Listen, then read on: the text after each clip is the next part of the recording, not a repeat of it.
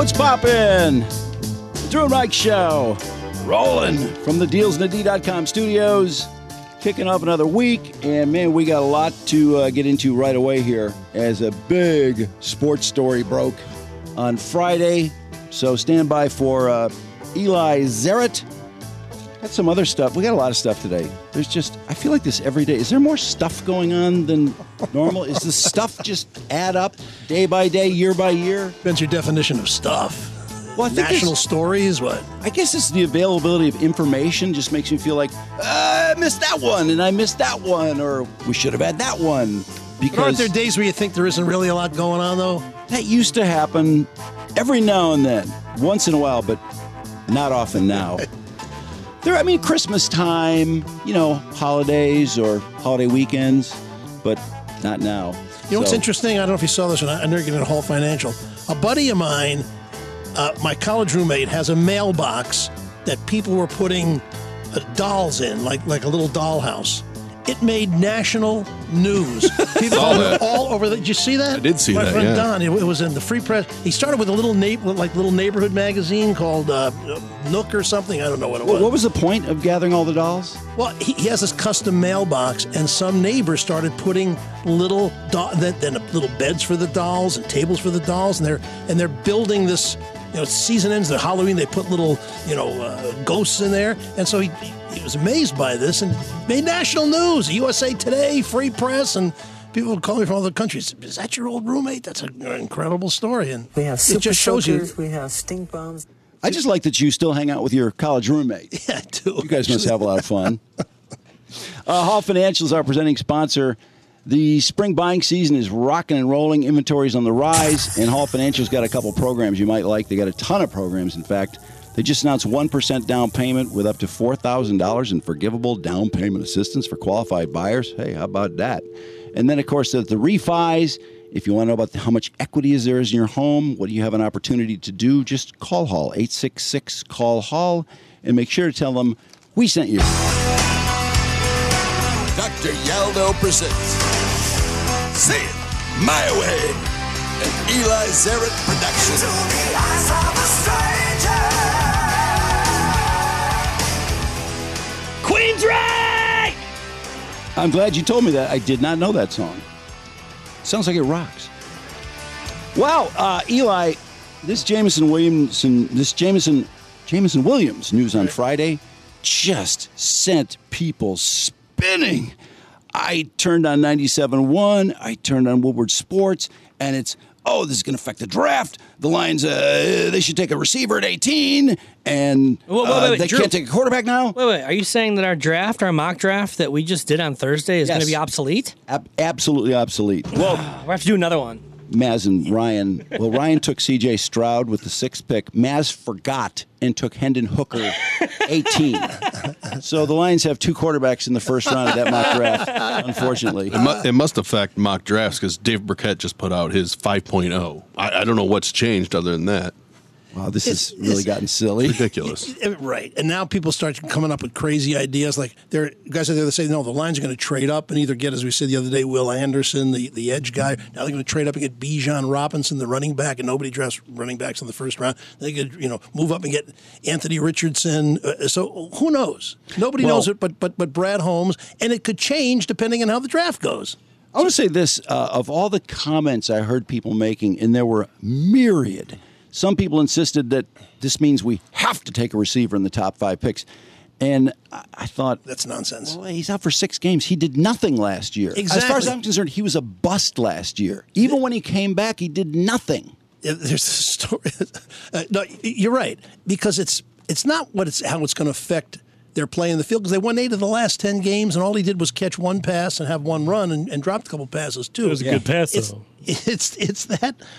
It's a spiritual injury that he's given the team. You're supposed to be all in. You're supposed to be accountable. You're supposed to care about your teammates. You're supposed to think that when you make a move, how's it going to affect my team? And instead, it's this idiotic, selfish, self-sabotage.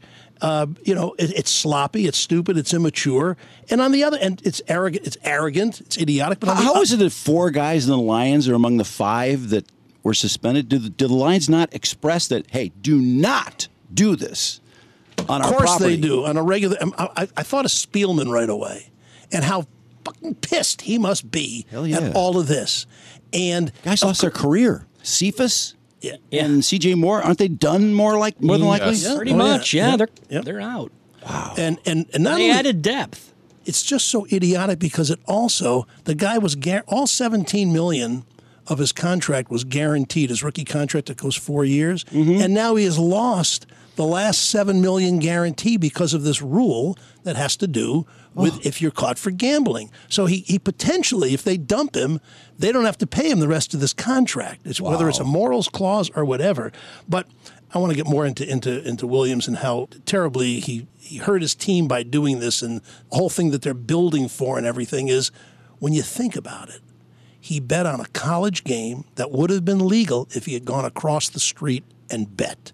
Right. And so I understand that. And so as ignorant and as unthinking as it was, is that punishment really fair? 40% of his season because he bet on a college. Now, how does that protect? Look at all the money they make on gambling in the NFL. Right. I mean, look at the money. Really, they're going to point fingers that judiciously? But they do. Okay, counter though, they need to, because nothing is more important. If you're going to make a lot of money off gambling, nothing is more important than making it known that the games are real. I mean, look at all that bullshit last year of the games being fixed. So you really got to crack down hard on gambling. Well, I believe that. I just wondered if they don't emphasize that rule, then they just screwed themselves. But I assume they do. Of course they do. And I assume this is another Jameson Williams chapter, and I'll just go through a few of them because I think the biggest thing that nobody wanted to say out loud last year is that he was kind of a bust. He's a because bust, period. He looked lost on the field. He had barely any snaps. He was a first-round pick. He had 10 weeks of games in order to, and a lot of practice, too, to get with this offense. And again, it's just not in sync. He'll play 10 plays this week, or maybe we'll get him for 15. Dropped a couple balls, really didn't throw to him that much.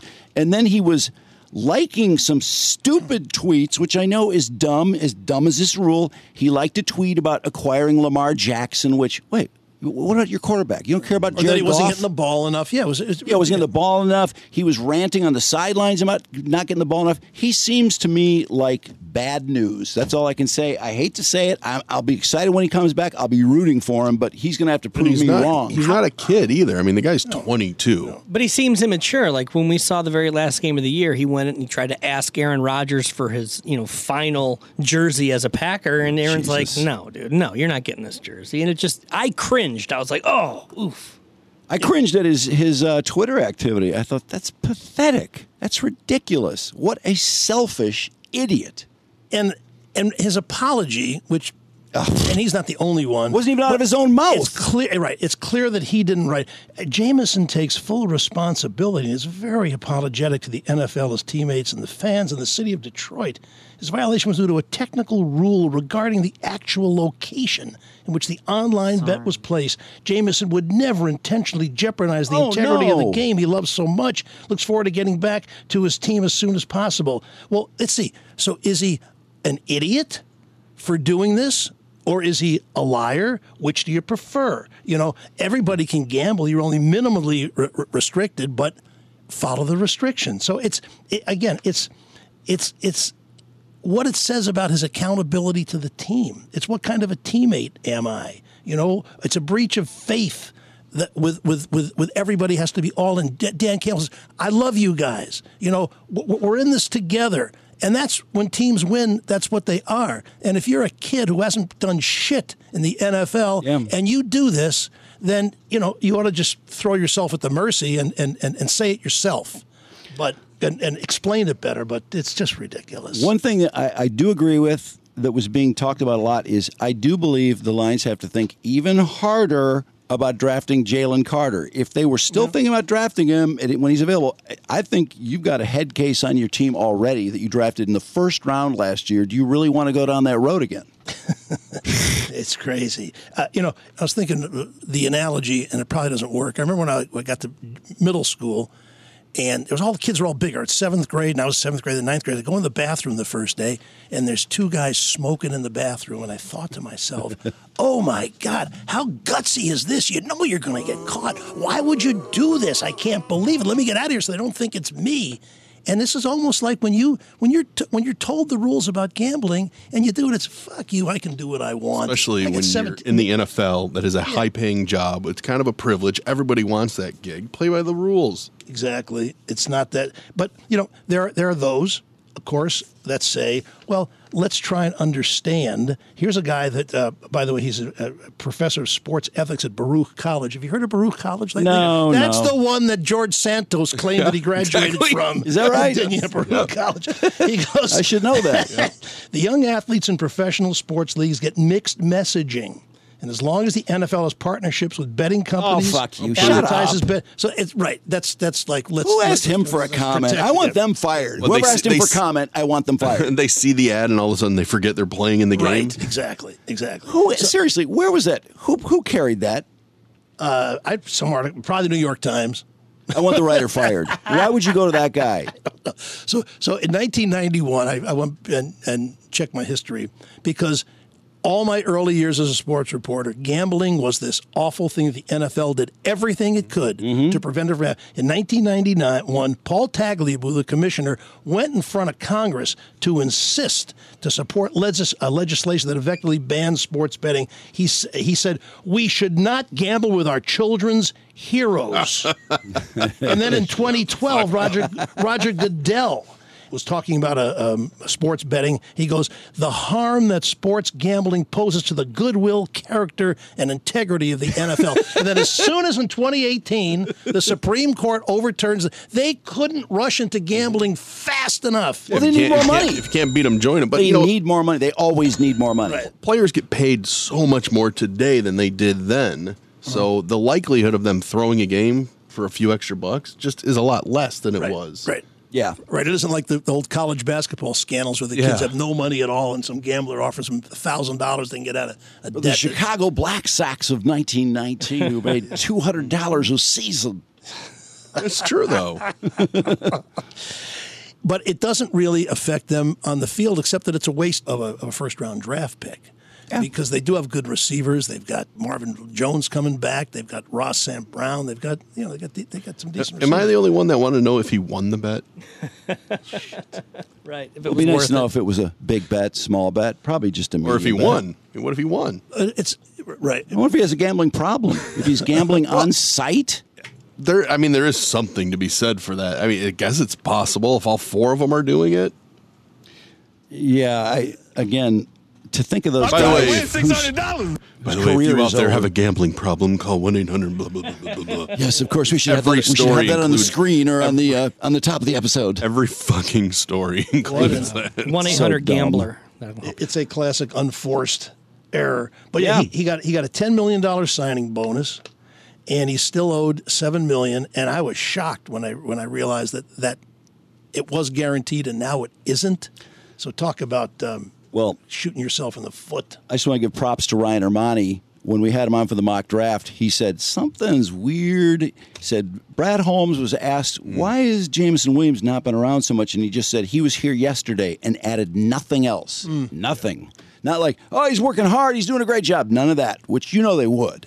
Yeah, they've known since March, though, that there was an investigation. Mm-hmm. Which, God, don't you wonder how they found out? Yes, absolutely. Pretty amazing. How do you suppose they... Were they narked? No, because every... Is there Geo? No. Every player in the league knows about because they got these deals with these major gambling companies. It's FanDuel or BetMGM. These are all partners of the NFL. And so every player's phone, every player's location, they know where they are. They do GPS on where they are? They know where. How did they know? What about their privacy? How did they know where he made the bet from? Exactly. No, that's good. What, their privacy is not more important than knowing where they're gambling? I think, when you make, listen, when you're, Hey, when you talk make, to your union. We could find out a lot about their GPS locations, couldn't we? But let's talk about the other aspect is The Lion fans. Let's talk about the fans. What are it isn't so much what Williams' future is or whether it makes a big difference. Lion fans have waited so long to get satisfaction from this team to think we're on our way. So they're going to definitely overreact and be angry because Lion management has been bad for so long. And here, of the 7 players who have been suspended since 2018 when this gambling began, 4 of them, over half of them, are Lions. That's a huge embarrassment to the organization. Yep. So, amen. So Lion fans are I don't know whether you can generalize how they're affected by this, but I gather a lot of them are really, really pissed and don't even know who to be mad at. This town is so nuts about this football team. So nuts. Everyone was on their ear on Friday. I got a lot of text messages from people that I normally wouldn't expect to about just a Lions story. But are you afraid of the hype train, though? I mean, they're coming out with all these odds makers who are like, hey, the Lions are they are what they are. Highest odds to win the Super Bowl so far or something really? like that. What? Or gambling, at least. I think people are putting a lot of money on them because of the value of the bet. Well, they beat the spread a lot last year, but that may turn around this and that. But, the mentality of the fan is that, players have to have the team's welfare. If I care so much about the Lions, why don't you? Why don't you? Exactly. Yes. I care more than you do. What kind of bullshit is that? So, anyway, and by the way, once gambling, of course, came in, the NFL, or once it was legalized, now Las Vegas, a place that they abhorred and constantly ripped and avoided, and the point. Now, we got the Raiders there. We got the Super Bowl coming now. We got the draft. And Oakland A's, maybe. That's baseball. Could be. God. Oh, man. Anyway, so the draft is Thursday, right? The draft is coming up on Thursday. Nobody knows. I do think the Lions are going to take a quarterback somewhere. They have. Would you like to see him take Hendon Hooks with number 18 if he's still around? No. All 5 might be gone. I'm not then. nuts about him, but I'm not nuts about him either. Well, you saw him as a whole. I did. I think he's a good quarterback. I do. I think he's a good player, but I just don't think he's the guy. Well, and then that's again, just me. I don't like Anthony Richardson, so what do I know? Well, the only question is, what do the Lions think of him? And Anthony Richardson's hot. He's supposed to go in the top 4. The kid from Florida, and Hendon Hooker says, I'm the best of the 5 quarterbacks in the first round. Well, he's not, but he should say that. Right. You got to believe. He said, I'd have myself at number 1. My football IQ, how I'm able to process things at a high speed. My competitive nature and how accurate I am with the ball. He is accurate. I agree. Yeah. He is.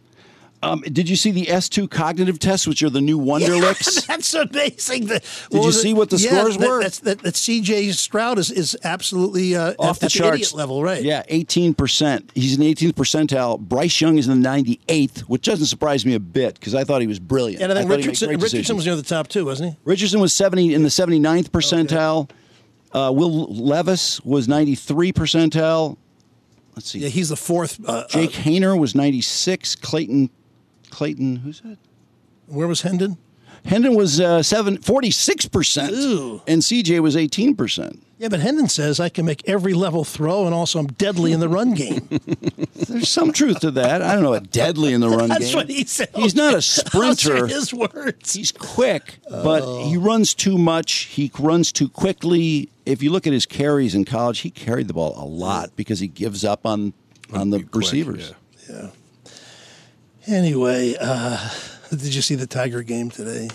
I heard they lost. They have one. Brandon says they don't have any good. They have one good. I think Eduardo Rodriguez is a quality starter. He had issues pitchers are all players. All players. I think Riley Green's a good ball player. Drew wants to hear you say Carps.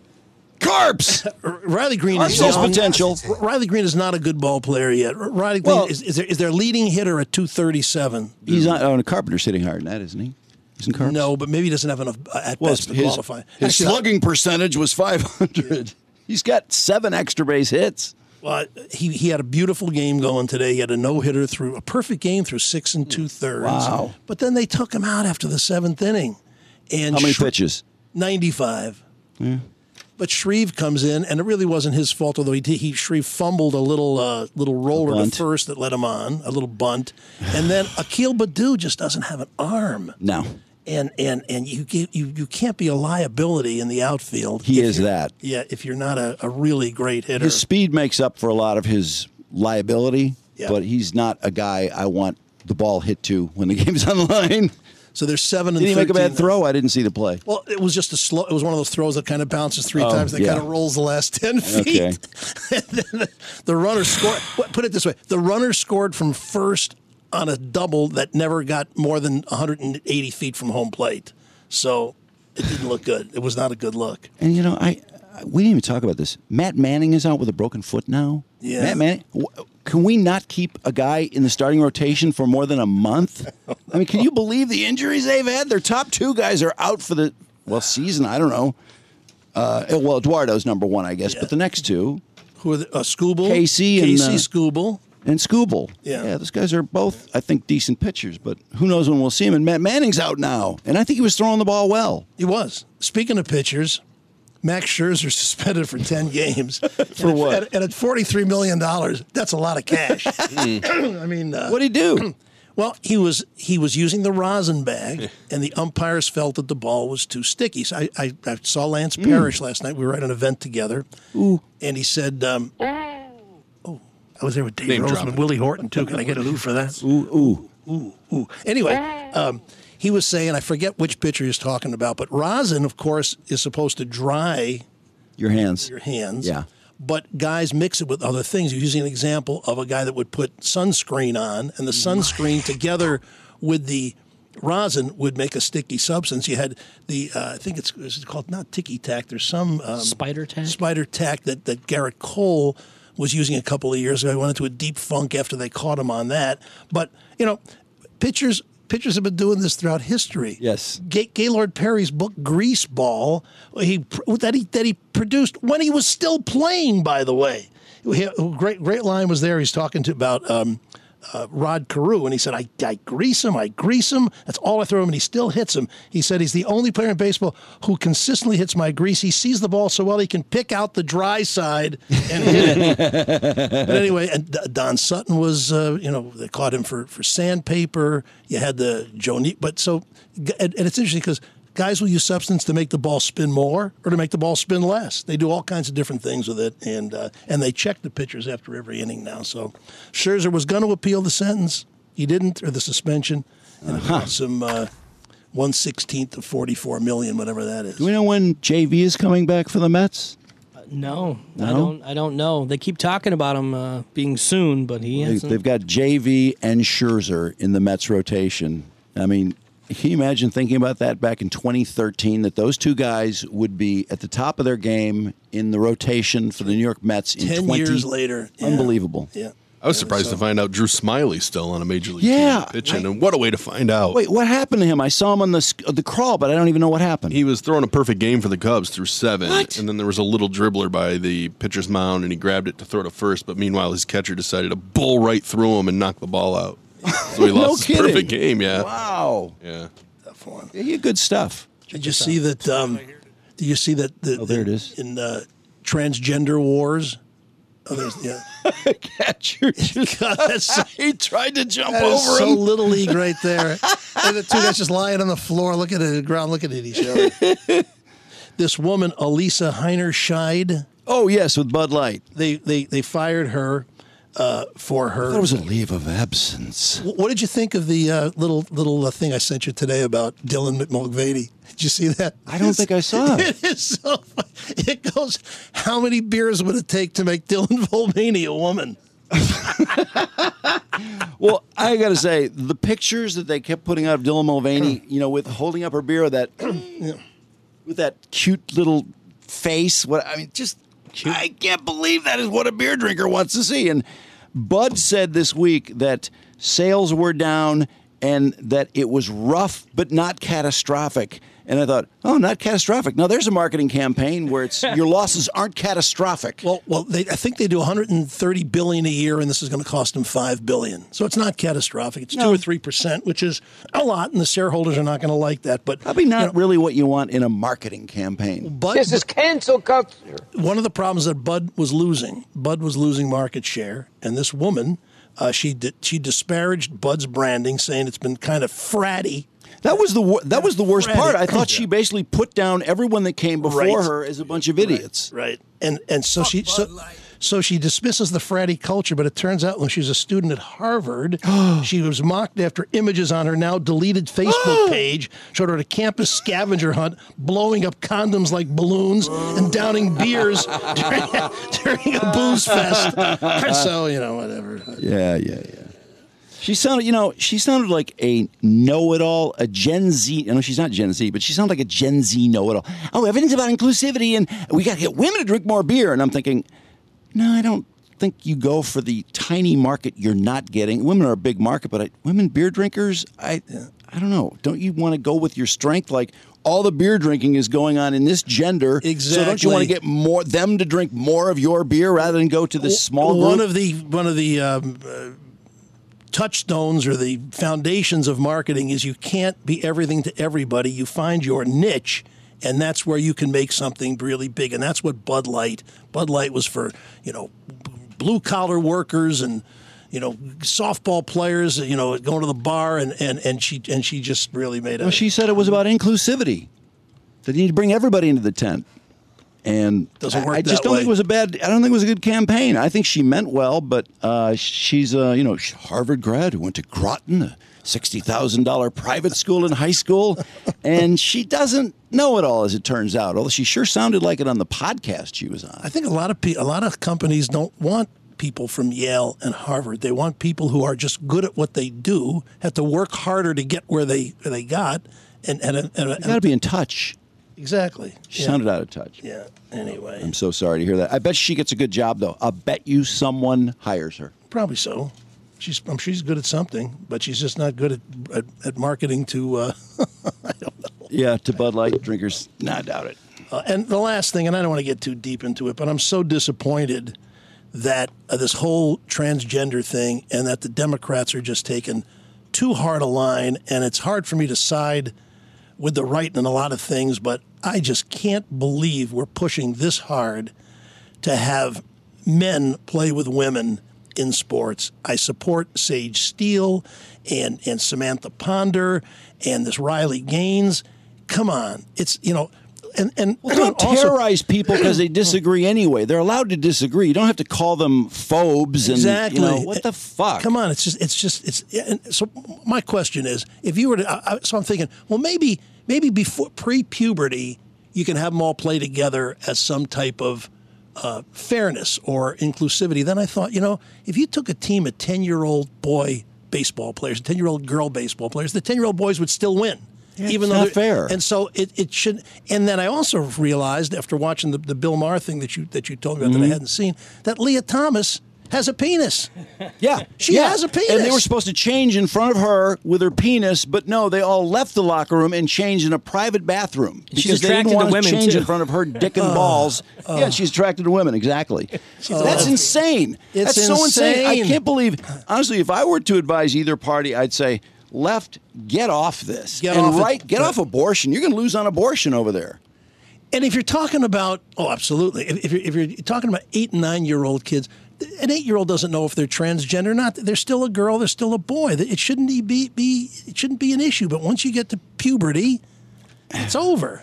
It's ridiculous. It's ridiculous. Well, I thought that Leah Thomas was not very helpful in the whole thing either, because in my opinion, if she really understood and wanted to make this work, she would have changed somewhere else and let them have the locker room. But no, she insisted on, I have a right to be in this locker room. This putting sports into the mix ruins it for genuinely transgender people that are doing this because they're trying to find their true self. You can't argue with that. Anybody can be whatever they want to be, but when you start imposing on sports that we all take so seriously, it's so important to kids' growth and to learn to be a teammate and the competitiveness and all the reasons that we like them, and you do this by confusing it this way and trying to be included. Let's let transgender people do whatever they want. Just don't play sports with us. I keep saying I don't know how we got here, because I don't either. know. I don't know how we got here. I really don't. It's unfortunately it's the wokest thing of all, and it's hurting transgender people instead of helping them. And it'll hurt the party. It'll hurt the Democratic Party. Guarantee it. Right. But all right. All right. Hey. We'll admit The thought of seeing better without glasses and contacts that you ever did with them sounds too good to be true, but it is true. That's the miracle of custom LASIK, and the majority of Dr. Yaldo's custom LASIK patients see better than 20/20, which is the definition of perfect. It's like how awestruck you were the first time you saw a big screen in high definition. And these multifocal implants that I got when I had cataracts, designed for people 40 plus who hate their reading glasses. You can throw them and the bifocals in the trash. You'll see again up close and far away with great sharpness. There's no need to settle for bad vision, and either procedure is life-changing. No more exams, no more costly frames, lenses, no more hassle. Just call 800-398-EYES. Go to YaldoEyeCenter.com and save $1,500 on custom LASIK by mentioning. Hey, get out of here. All right. Hey, take the rest of the week off. Get some Get out golfing. of here. Hey, get out of here. All right, we want to toss out a big thank you to Greg H., Tanya T., Vincent S., JT, I knew it was coming, and Amanda K. They all bought vehicles at Zott Ford in Holly. And when you support our sponsors, you support the Drew and Mike podcast, and we do appreciate that. So if you're in the market for something new or pre-loved, or if you just want to sell your car, please give our friends at Zott a shot. Hyla. Just rush. Run out the door so fast. I'm kidding. Be careful. All right. It's time for another Train with Lane dog training tip. Fucking dog. Your dog needs frequent walks to expend some of the pent-up energy from dry humping stuffed toys that look like NBA players. Sometimes, though, nature calls and your dog will need to relieve themselves, especially if they're all backed up from eating human food, your opiates, various household items, and whatever the hell else you keep leaving on the floor. If a well-meaning neighbor asks you to ensure that you clean up after your pup, just calmly look them in the eye and say, "Mind your own business, milkshake." Also, now might be a great time to train your dog to bite old people. And that's your Train with Lane dog training tip. I've taken so much shit in my life. I swear to God, somebody tweeted out this thing. It wasn't about Lila, but it was a excerpt from Buzzboard. Okay. I'm like, oh my God. These people are just so Every 2 weeks, angry and every 2 upset weeks at us. on the Wednesday following having Carl on. Every Wednesday, our Buzzboard article gets populated by like 15 new complaints about Carl. This is The Buzzboard hates Carl. Southeast Michigan, Detroit Market Radio or Media Buzzboard. And it seems to me that there are media people on the Buzzboard. And our string is complaints about the Drew and Mike show. And it's got 156 of them. It's like, fuck you. Can't you say something nice about the show? I realize Buzzboard is incredibly critical. Oh, yeah. But Jesus Christ, some of those are like, I mean, I just thought there's no reason for living for any of us. Everyone on the show should just off themselves. I'm serious. Look at this, Everyone just gets wailed on. 13 paragraph a post just that guy's just about Carl. There's one guy in there who's like, I was trying to relax after work and I put on the show. And I just couldn't get through. Oh my God, it was so terrible. I'm like, just don't listen to the show. Relax. Look how big this is. This is a book. This is a Britney rant. Yeah, I mean, even being criticized for my hip injury, that it's affecting my show, that I'm cranky. Holy crap. These have to be media people. They have to be. Or former. Well, anyway, the nice thing is that you can read the other strings and then you realize how pathetic and worthless all the other people in the media are, and then we're all the same, I guess. That's a pretty rough rant there. Anyway, so if you're in the market for something new or pre-loved, or if you just want to sell your car, give our friends at Zott a shot. They've been with us from the beginning. You can get out there today, lease a new 22 Ford Bronco, sport Big Bend all-wheel drive as low as $298 a month, or buy the damn thing with 1.9% financing for 72 months, or stop by Zott and lease a new 22 Ford Explorer XLT four-wheel drive as low as $282 a month, or buy this cheeky bastard with 1.9% financing for 72 months. Finally, lease the 22 Ford F-150 Super Crew XLT 4x4 at $244 a month or lower, and you could actually save another $20 to $50 a month if you qualify for a Ford private offer. Give Anthony or Gabara a call today to see if you're eligible. Plus, you can buy this bad boy with 2.9% financing for 72 months as well. Get details and search Zott's banging inventory at dealsnd.com. And then Legacy Partners, when's the last time you checked your home and auto insurance rates? If you haven't checked in the last year, chances are you're paying too much, because they always jack it up. Now the cost of doing business and administrative, cost of everything. So they always jack it up a little bit. If you wait for 4 or 5 years without getting a quote, I guarantee you can probably do better. I guarantee you can probably do better. That's not much of a guarantee, is it? Great guarantee. But if you work it, that reminds me, Brandon, of the girl at the 420 bash. Oh, yeah. Who Charlie Langdon went over. Charlie Langdon interviewed the highest people he could find at the 420 party for Channel 2. And this girl, I've never heard a statement that is so made up as she goes along, and it didn't really work out either. But it was really funny. So high. We're going to have to watch that because that was the greatest man on the street. He had the greatest people. It went viral. Play her one-liner, though. The holiday that only matters to a lot of people in Detroit. What? The holiday that only matters to a lot of people in Detroit. I got to tell you, what? People in Detroit love Charlie. Every one of those people around him were just like, Charlie, you want to get high? You want to smoke some weed? It's funny how people still want people to get high that shouldn't get high. I mean, he's doing the news. Hit it, Charlie. Hit it, Charlie. Hit it, Charlie. You hit it, man. Hit it, Charlie. If that's not an Emmy-winning story, I don't know what one is, because everybody was laughing about it. Jimmy Kimmel played it. Yes. They did. On his show. Super viral on Twitter, Facebook, and Reddit right now. So, yeah, if you haven't checked your rates in a few years, I guarantee you they're probably high. Whatever that means. Legacy Partners keeps an eye on your rates and continuously shops all the carriers to make sure you have the best program. If you haven't called them this year, call them now, and you'll end up pissed at your current provider. But you'll be happy when you sign up with Legacy. They also do, in addition to home and auto, great life insurance programs, and they can get you signed up for Medicare or Medicaid, which is a pain in the ass. So give them a call today for any instance, 589-209-4106, or just go to our website and click the link to get started with your new quote.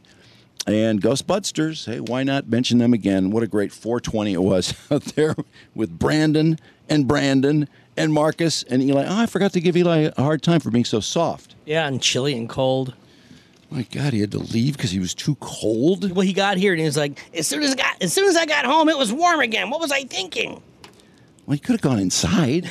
I know. You guys weren't locked out, were you? No, not at all. Anyway, they want to thank everybody for coming out on 420. Ghostbusters had a great time. They gave away a lot of pre-rolls.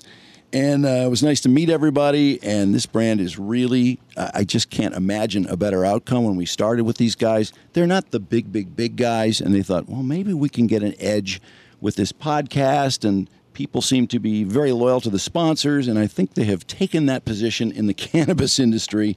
Anyway, they've got events going on all summer, and we'll keep you posted on where and when. Meanwhile, just ask for Ghostbusters at your local dispensaries. And they are available at Breeze and Hazel Park. Where are they available there? Information Entropy in Ann Arbor, Dispo and Romeo in Hazel Park, Geology in Westland, Green Genie in Detroit, Mind Right in New Baltimore, and so on. And quickly, Lady Jane's award-winning haircut experience. Automatically enter for your chance to win not one, but 2 vehicles of your choice, courtesy of Les Stanford Buick GMC of Ferndale. 2 cars, one for you and one for that special someone in your life. Walk in anytime. It's always wicked awesome at Lady Jane's Haircuts for Men.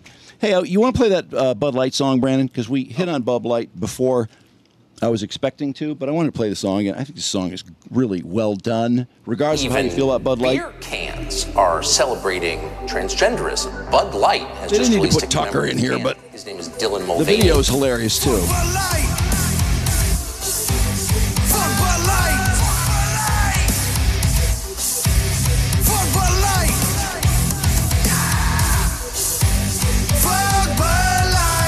Catchy.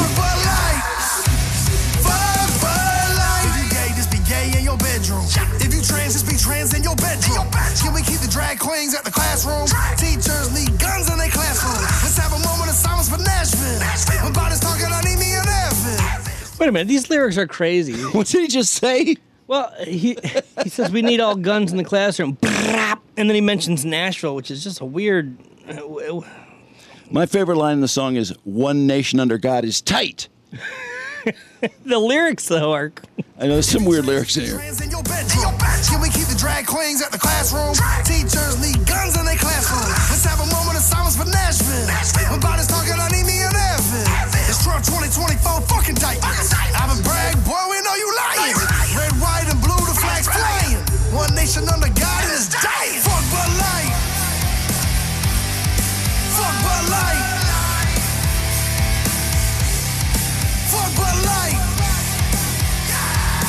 Fuck Bud Light. Fuck Bud Light. Blacks for Trump. Fuck Bud Light. Go woke, go broke. Dylan Mulvaney's a joke. LGB getting sung by the team. Gender reassignment switching P's and V's. Fake news always spreading disease. Like two queers with HIV. Pray for the kids, they trying to eat them. People stop getting Like two queers with HIV. Oh, man. switching P's and V's. Fake news always spreading disease. Like two queers with HIV. Pray for the kids, they trying to eat them. People stop getting jabbed, now they trying to feed them. FDA playing with our food, can't even believe them. 84 million Biden voters, I don't see them. Fuck Bud Light. Fuck Bud Light. Fuck Bud Light. Fuck Bud Light. That's a great scream. Fuck Bud Light. Fuck Bud Light. That old guy pouring his beer out, I don't even think he knows what's going on. He does not know who Dylan Mulvaney is, the guy with the gray hair. No, that was just like they called him over. Hey, you want a beer? Well, Go Woke, Go Broke has been around for a while. I keep reading it, and I think usually it sounds better. It's a better slogan than in reality. Everything woke turns to shit. Most of these things just sort of peter out in a couple days, but this was really, I can't explain it exactly, but honest to God, I think people just hit, I don't know, just blew up people's heads, or it just like enough. And I don't even think most people could tell you what bothers them so much about it. But Nike has somehow come out unscathed, I think. Are people bitching at Nike? Because the same influencer as the Bud Light commercial or the Bud Light people are thing. They've been done with angry. Nike for 7 years. They're more angry at Nike. But this time is different because women are mad at Nike. Right. Because they're Because taking this the girl- ad dollars from the women. Right. For a sports bra that this girl doesn't need. She doesn't have tits. I mean, seriously. I mean, she is so thin. Honestly, I saw one person who was really over the top about this. They were suggesting that she's so thin, she's anorexic. I have no idea if she's too thin. She's probably too thin. I could hardly say whether she is or is not anorexic. Well, she's a guy, so. Anyway, yeah, fuck Bud Light. It is an earworm. It is. No, it's an earworm. Let's see. There was another big story last few days that I wanted to mention at the top. I'll get to that. I was thinking, actually, this isn't that big a story, but there's been so much written the last few days about Markle not going to the coronation. And Meghan Markle came out to say, because they were saying, it's because of this letter that she wrote to King Charles after the Oprah thing, identifying who the person was that said they were concerned about the tone of the baby's skin. Sure. Which I thought right away, why would you write a letter about something like that? Haven't you I wonder been... what color the baby is going to come out. I mean, hadn't you been cunty enough to the royal family at that point after the Oprah interview? She's got to write a letter going, oh, by the way, if you want to know who it is. Well, I guess the king sent her a letter first after Oprah, and she didn't like it, so then she replied with a letter. She didn't like it? I mean, that's amazing. It's funny how when you take the offensive and you're mad at somebody else, it is a little bit harder to be mad at them, but that Oprah thing was the most ridiculous. I couldn't believe people were actually divided about it. I mean, there's always going to be some people who sympathize with whoever it is, but to be crying about, they took away our security and don't have any money. They had plenty of money. They're the most privileged people on the planet in the royal family. To be crying about money and titles and, oh, my God. It's because I'm an ethnic woman. Plus, her wedding was on global television. I mean, they got everything they wanted until one day I just don't suddenly... want to be alive anymore. Yeah, she became Markle Seidel, and that was the end of that. What? Markle Seidel. That's when you say you're suicidal just because you want attention. What? Oh, God, I can't stand her. Their cruelty in going after Meghan was just outrageous. So is the letter the reason she's not going to this stupid coronation? No, it's not the reason. She came out to say that the letter is not the reason. So that means it probably is. Yeah, probably. Although, I don't know. So much has happened since then. Says. I think she's going because she would be booed. She's unwelcome. Nobody wants to see her. And she's despised. She can't find a babysitter, guys. Yeah, and he's going to hurry home so he can be part of the birthday party. Because what's his name? Philip's birthday is the same day, or what's the kid's name? Archie. Archie's birthday is the same day. To even be mentioning the birthday in an international news story about whether you'll be attending your father's coronation as king and suggesting that your child's birthday is making it difficult for you. I mean, that's really incredible, isn't it? He's 4. He doesn't even know what his wife. Doesn't even know when his birthday is. There was a YouTube today, because, they've been practicing, which I don't know why they have to practice for the king's coronation, but did you see the interesting YouTube that came out during practice? I did not. Let me pull this up on the screen there so you can see it. So there's all the horses lined up. See them? They look great, right? Oh, yeah. And they're marching past Buckingham Palace, and tell me if you notice anything. Was this real, Mark? I don't know. It just makes me laugh, though, but now you ruined it. See the nude guy climbing out of the window? Oh, yeah. Wow. See, now I don't believe it because Brandon said that. Exactly, yeah. But Thanks, Brandon. I don't know what. And then he falls. No, I don't think it's real. I think we would have way more stories about it, but it still made me laugh. Is that Buckingham? Was that Buckingham Palace, though? Yeah. It really was? Yeah. Well, then somebody nude was climbing out of Buckingham Palace. Yeah, I found its origins. It's from a 2015 E! show called The Royals.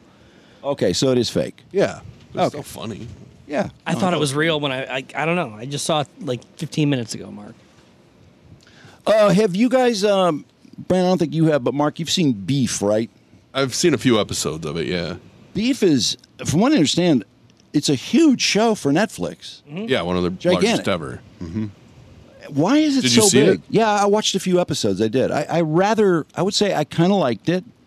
Where's the beef? I'm not dying to binge through it, but I was intrigued. Mm-hmm. It has enough.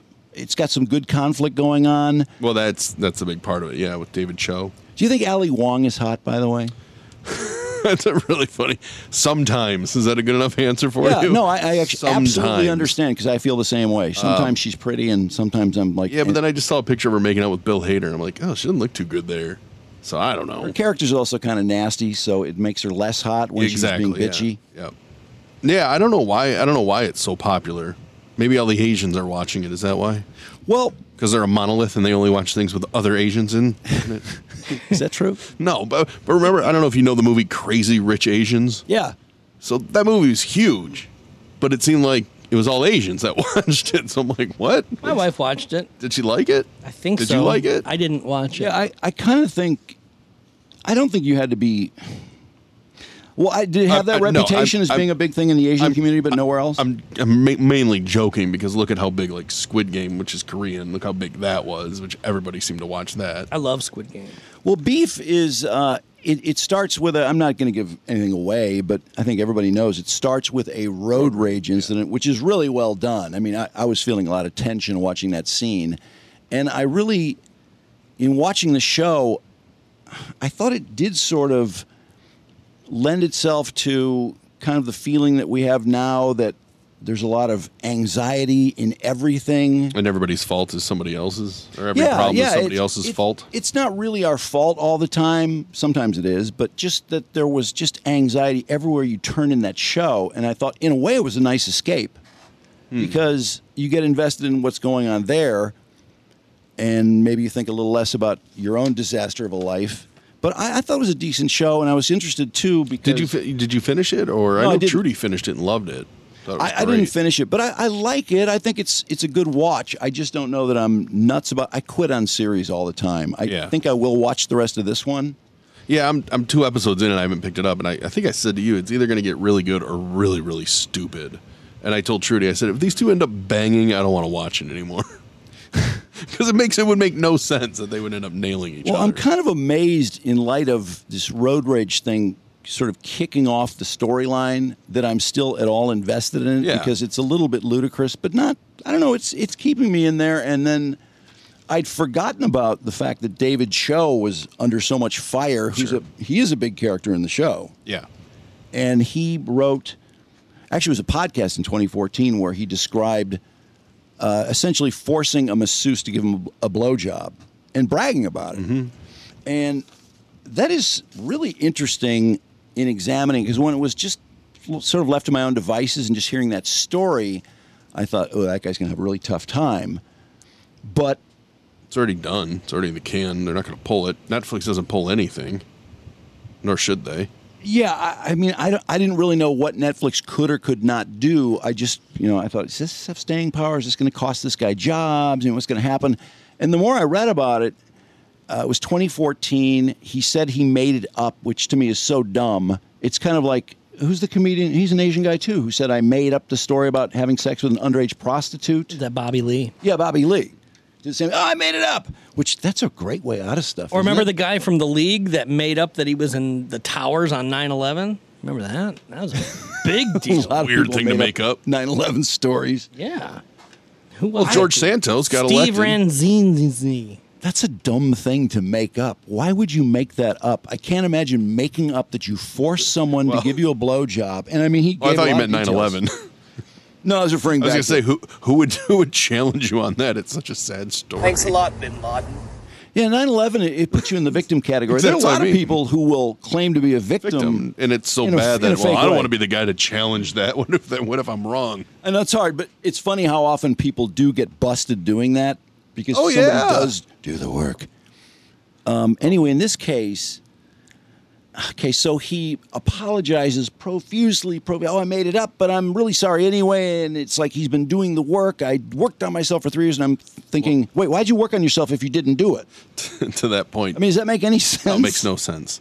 But to that point, did you see the creators and Ali Wong and who was the guy from Troy? What's his name? The local Stephen Yeun came out and released a statement. Finally, they've broken their silence. I mean, weeks after this blew up, they now, Bud Light style, have broken their silence. Okay. And it starts with the story David Cho fabricated 9 years ago. So they're working on the presumption that, he made this all up. But then they go on to say that we've seen him put in the work and get mental health support over the last decade to better himself and learn from his mistakes. And that was the first thing I thought, Drew, just like he made you. It up. If he fabricated it, so is doing the work because he lied? No, that's I have been doing the work. Is he just like a the compulsive defense liar? attorney who says that, he wasn't there because he was over here. But even if he was there, he couldn't have done it because blah, blah, blah, where you're saying he was standing, the shot couldn't have hit the guy. You know how they do that? They just give you multiple denials and you just have to latch on to one. Here's another line from the statement. Where David has apologized in the past for making up this horrific story.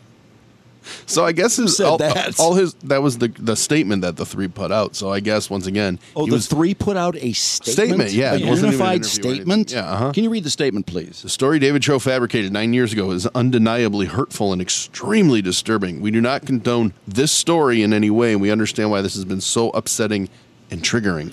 We're aware David has apologized in the past for making up this horrific story, and we've seen him put in the work to get the mental health support he needed over the last decade. Wait, for telling bad stories, or for lying, or for forcing some? Okay. For lying. Okay, then that's okay. He's doing the work for lying. He just tells whoppers after whoppers, but not anymore. He doesn't lie anymore. Okay.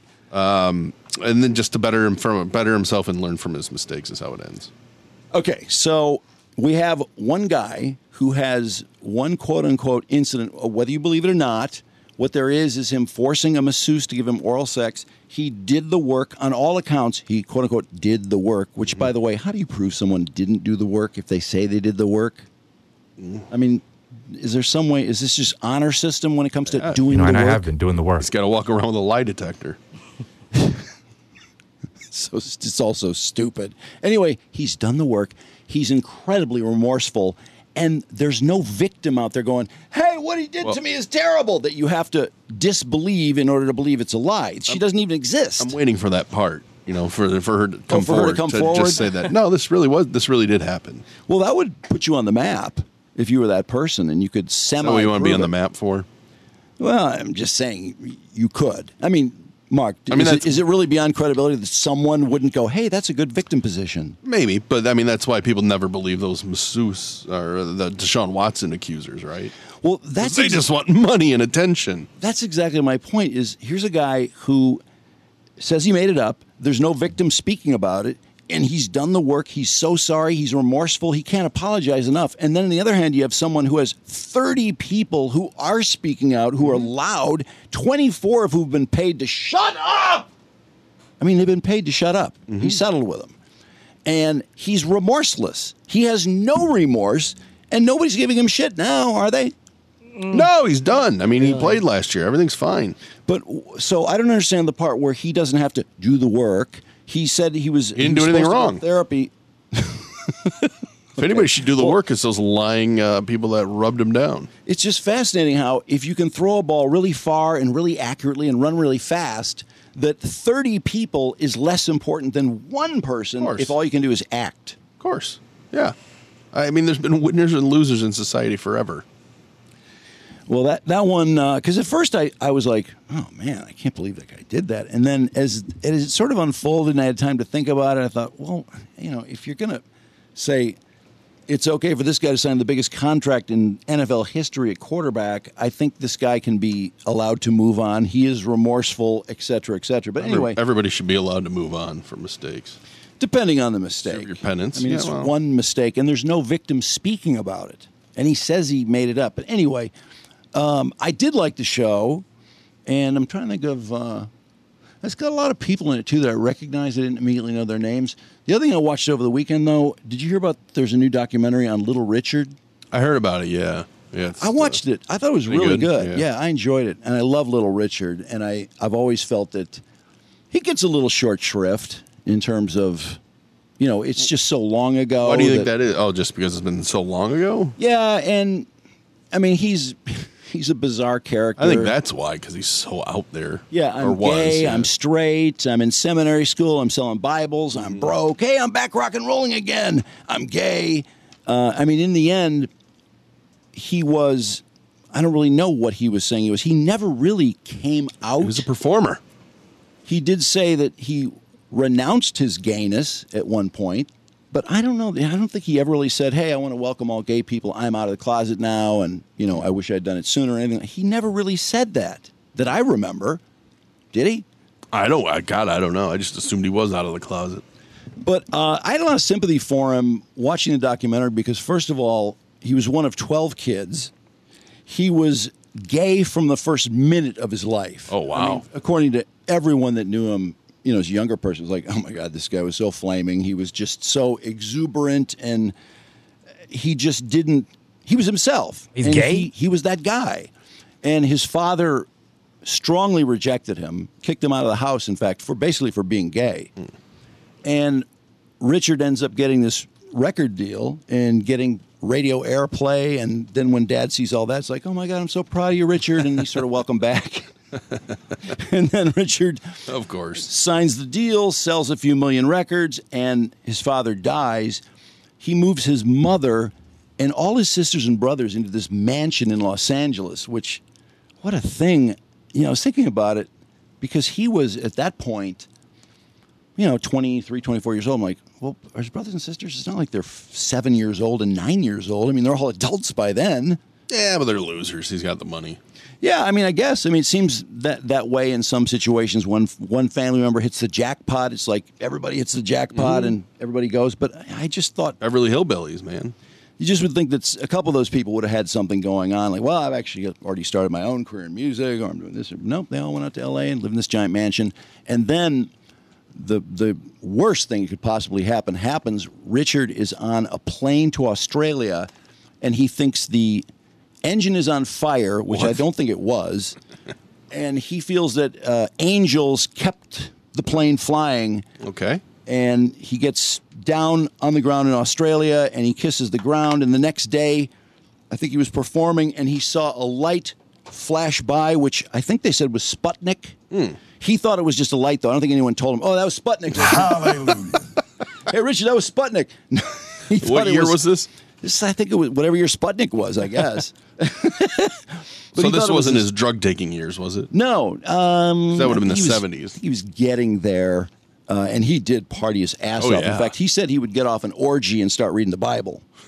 He was so... Well, that cancels it out? He was just so caught up in both worlds. Weird. And he had one guy in the band who said, yeah, I woke up on the floor every morning because there was a giant orgy going on in the suite where the band was supposed to play. So were those dudes? Yeah, it was all dudes. Okay. It was an all-dude orgy, or the guy would have jumped in there. So yeah, he was gay. Of course he was gay. But after Sputnik and this angel flying the plane thing, he renounced Flamboyant Richard, and they didn't believe him. They're like, well, if you're so renounced, throw all your rings into the water, because they were on a boat. Oh, and yeah. He took off all his expensive rings, and he had rings on every finger. Threw them all in the water, and went to seminary school. Wow. And I'm not gay no more.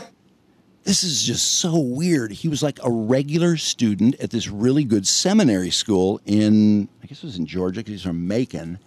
So I think Otis Redding's from Macon, too, I believe. Anyway, so he gets out, and they're like, oh, Richard's for real. He's out there selling Bibles. And then suddenly, you're going to have to kick the family out of that big mansion in Los Angeles if you're going to be selling Bibles, Richard. So it's like, oh, I guess I got to perform after all. So he performs kind of an in-between version. Oh, boring. No one went to see that. I kind of wondered about that, but it sounded like he always drew a crowd. And then the Beatles come along, and the Beatles obliterated everything. Everything in their path was obliterated, followed by the British Invasion, the Rolling Stones, the Who, the Animals. I mean, all these bands. Dave Clark 5. It was sort of like Seattle when everyone was signing the Seattle bands, except it was bigger, and it just took over. And anyone who was not playing guitar rock was pretty much shit out of luck. But Richard did continue to perform, and I think there was love for him always when he performed. And I remember working at Continental Can Company. When I got out of college, I was selling boxes and doing radio on the side at WNIC Collinsville, which was... NIC? WNIC. No, not NIC. I'm sorry. Wait, what do I call theirs? Collinsville? Can you look up Collinsville? Google Collinsville Radio? FIC. WFIC. WFIC. FIC. And this was the biggest piece of shit station. It had such a crap signal and such a crap FCC license that it was a sundowner, which meant when the sun went down, you had to turn the transmitter down. I think you had to turn it off, in fact. Some, you have to lower your power at night. I think they had to turn the power off. So in the wintertime, this is so dumb, the guy that did the afternoon show, they had to have someone come in at 5 o'clock who would then go till 5:15 and turn off the transmitter. I'm like, oh, wow. Why doesn't Charlie just stay till 5:15? 15-minute shift. They didn't want to pay overtime. They were pretty cheap. A week. Why not just turn it down at 5 then?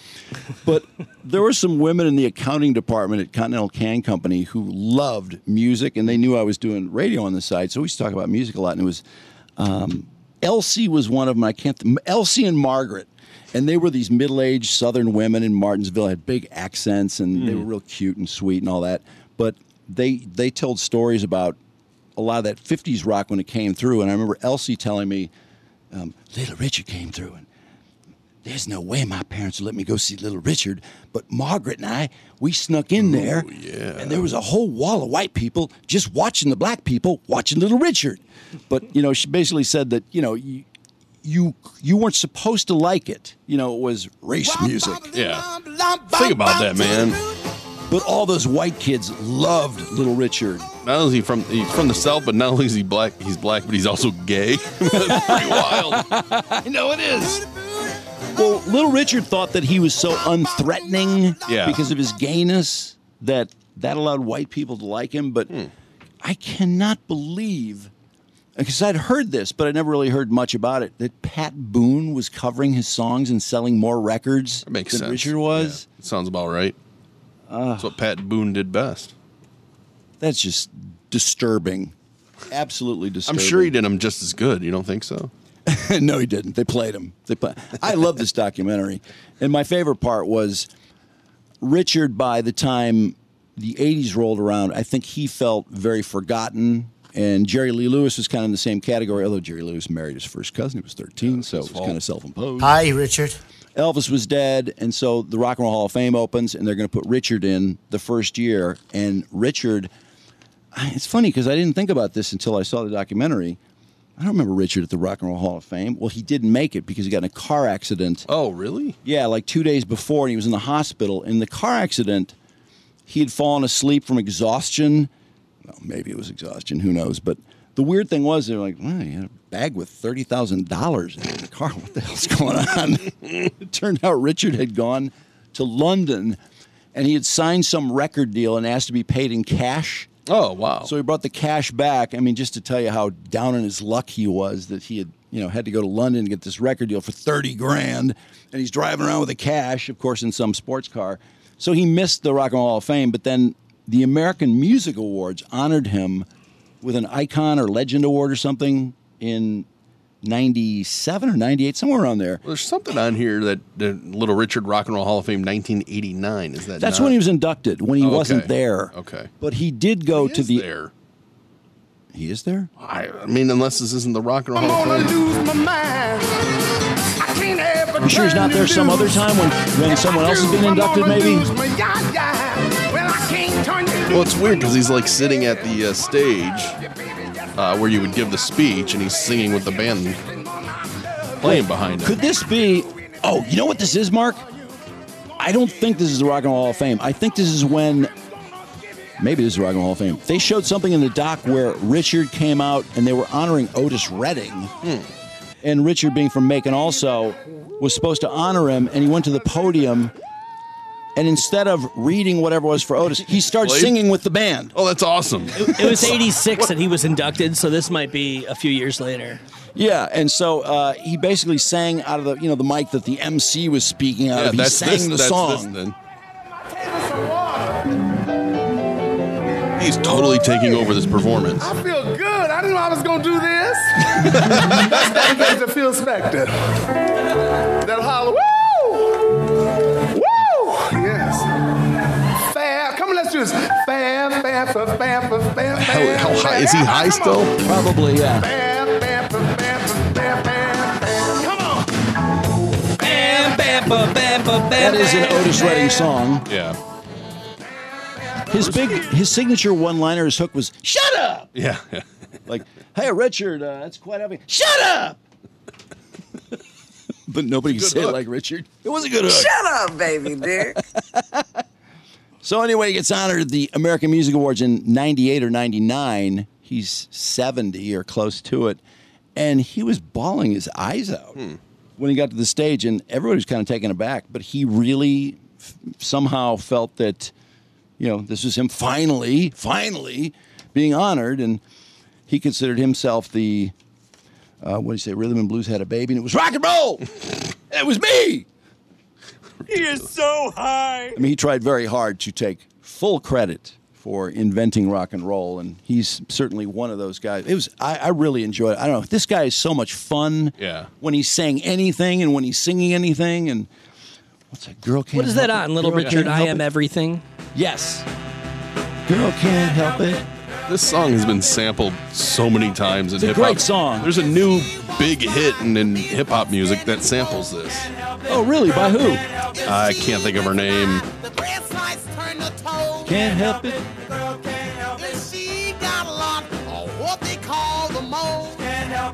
Girl can't help it. The girl can't help it. She was born to please. Can't help it. And if she's got Fergie sampled this in 06.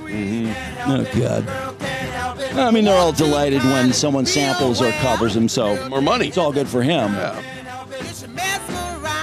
I hope Fergie didn't have a hit, though, just because Richard can't get any Which money song from was now. it, Brandon? Do you know? Clumsy. I don't know that one. Where's Fergie these days? Is Fergie still a thing?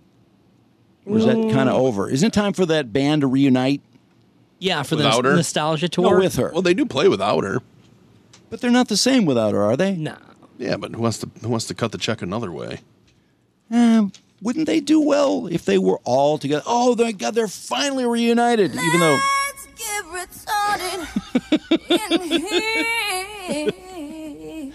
I'm talking out of my ass. I have no idea. I'm not a real fan of the band. I just assumed it would be a big deal, but maybe not. I don't know if they have those kind of fans. I think they just have fans that like those songs and aren't going to go see them live. Okay. You know what I mean? And they would have loved Let's Get Retarded had it gotten out. They would have loved it. The NBA loved it. Remember the NBA used it as their song? They didn't use it, did they? Well, they Well, used the Let's other Get It version. Started. Yeah. Oh, yeah. But not this great version. Let's get retarded in here.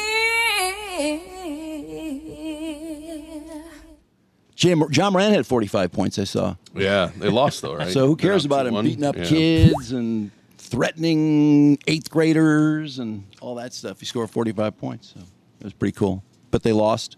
I mean, who do you root for in that series? Jesus. And the Lakers... Wait, the Lakers beat them, right? Yeah, they're up 2-1, I think. Okay, and what's going on with the Sacramento series?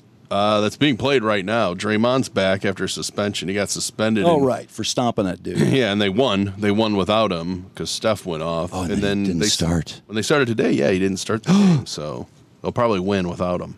I hope so. That Kings team is so damn good. That's so much fun. They're a lot of fun to watch. They had not won anything in a long time. No, right? they're like the Lions of the NBA. Who's good on the Kings? I'm not really. Sabonis' kid, right? I can't think of it. Domantas Sabonis is on that team, but Harrison Barnes is the big story there. Won the ring with Golden State. Oh, right. He played in North Carolina, so he's been really hot. Yeah, but there's like 6 guys that scored double digits on that team. Malik Monk. Malik Monk. I just can't get sucked into the NBA until like the semifinals. Sometimes there's a great quarterfinal series, and I really. Because the Pistons have been so bad, I've ignored the entire regular season for years now. Totally get it. I was watching Game 4. I used to watch them all the time with the go-to-work Pistons, with Rasheed and Ben Wallace. That was a great team to watch. I was watching Cleveland and New York play today, the Knicks and the Cavs. Knicks won up 3-1, but what was two interesting things. Number one, no idea that former Michigan basketball player Karis LeVert is on the Cavs now. Like, that was a total surprise. Wow, he's still putzing around. Yeah, and he played really, really well. He was on the Knicks at one time, wasn't he? Brooklyn. He was at Brooklyn. Oh, Brooklyn. I want to say Indianapolis might have drafted him, and then Karis LeVert. I know, but it was like, wow, really that's a talented guy. Blast from the past. Yeah, but what's fun watching that is, I think basketball's better when the Knicks are good because that crowd was just out of their minds, and I could not stop watching a guy who was sitting with Hank Azaria right on the baseline, the main line. Yeah, and this guy was Hank Azaria a sit on the floor kind of guy in New York? Sitting on the floor, yeah. But I think Hank Azaria knew that he was being watched because he was kind of reserved. But this guy that he brought with a really loud orange, New York Knicks orange shirt was very, very. I showed you, fist Brandon. pumping. He's yelling at the refs and right in their ear. Because they play the music, the defense. He's like screaming in the ref's ear because he's sitting right in front of him. Defense. I would agree, though. The Knicks being good is great for the NBA. Well, there were so many famous people there. They had a shot. Yeah, they had a shot when they were going to break where the camera just like panned the crowd really quick, and it was like, "Hey, there's Jon Stewart." And then Brandon goes, "Yeah, that's Pete Davidson next to him." I didn't even recognize Pete Davidson. Was Woody Allen pointed out with Sunyi? I did not see Woody Allen. Of course, Spike Lee was there, but I don't know why. It's just that atmosphere. Just the crowd was so fucking into it. It made that game a lot more exciting. Talking about this David Cho thing reminds me, how weird was that when that Woody Allen Sunyi thing went down, and a couple years go by, and then every time they're on TV, Marv Albert was like, "Oh, there's Woody Allen with Sunyi sitting courtside," just like it's the most normal thing. Yeah. Yeah, and there's a great young couple there. Woody Allen along with Sunyi. Meanwhile, Marv was up there dressing in panties and biting women. So I forgot about that. Yes. But that story just got worse and worse and worse. The Woody more Allen? we knew about it. Sure. But once again, winners and losers in society. People loved Woody Allen. They liked his movies. So And his friend. wait, who's his ex? Mia Farrow. Mia Farrow. Who just got shit. She had some terrible tweet, and so we don't forgive her for that, but we forgive Woody and Sunyi. And we forgive his best friend, Alec Baldwin, and drop charges. Well, let me ask you this. cannot believe- Could you watch a Woody Allen movie today? Or would it bother you to watch it? No, it wouldn't bother me. I mean, I was cranking Gary Glitter last Thursday. Could you watch an Alec Baldwin movie? Yes. Yeah. Yes. I mean, movies are a little different because you see their face, right? Alec Baldwin, though, after they announced they're dropping the charges on Friday, I think it was. Mm-hmm. This victory lap? Hilaria puts out this social media post with them holding each other. No. He's holding her like a baby. He is holding her like a baby. He's cradling her like a baby, as if she just went through something. Yeah.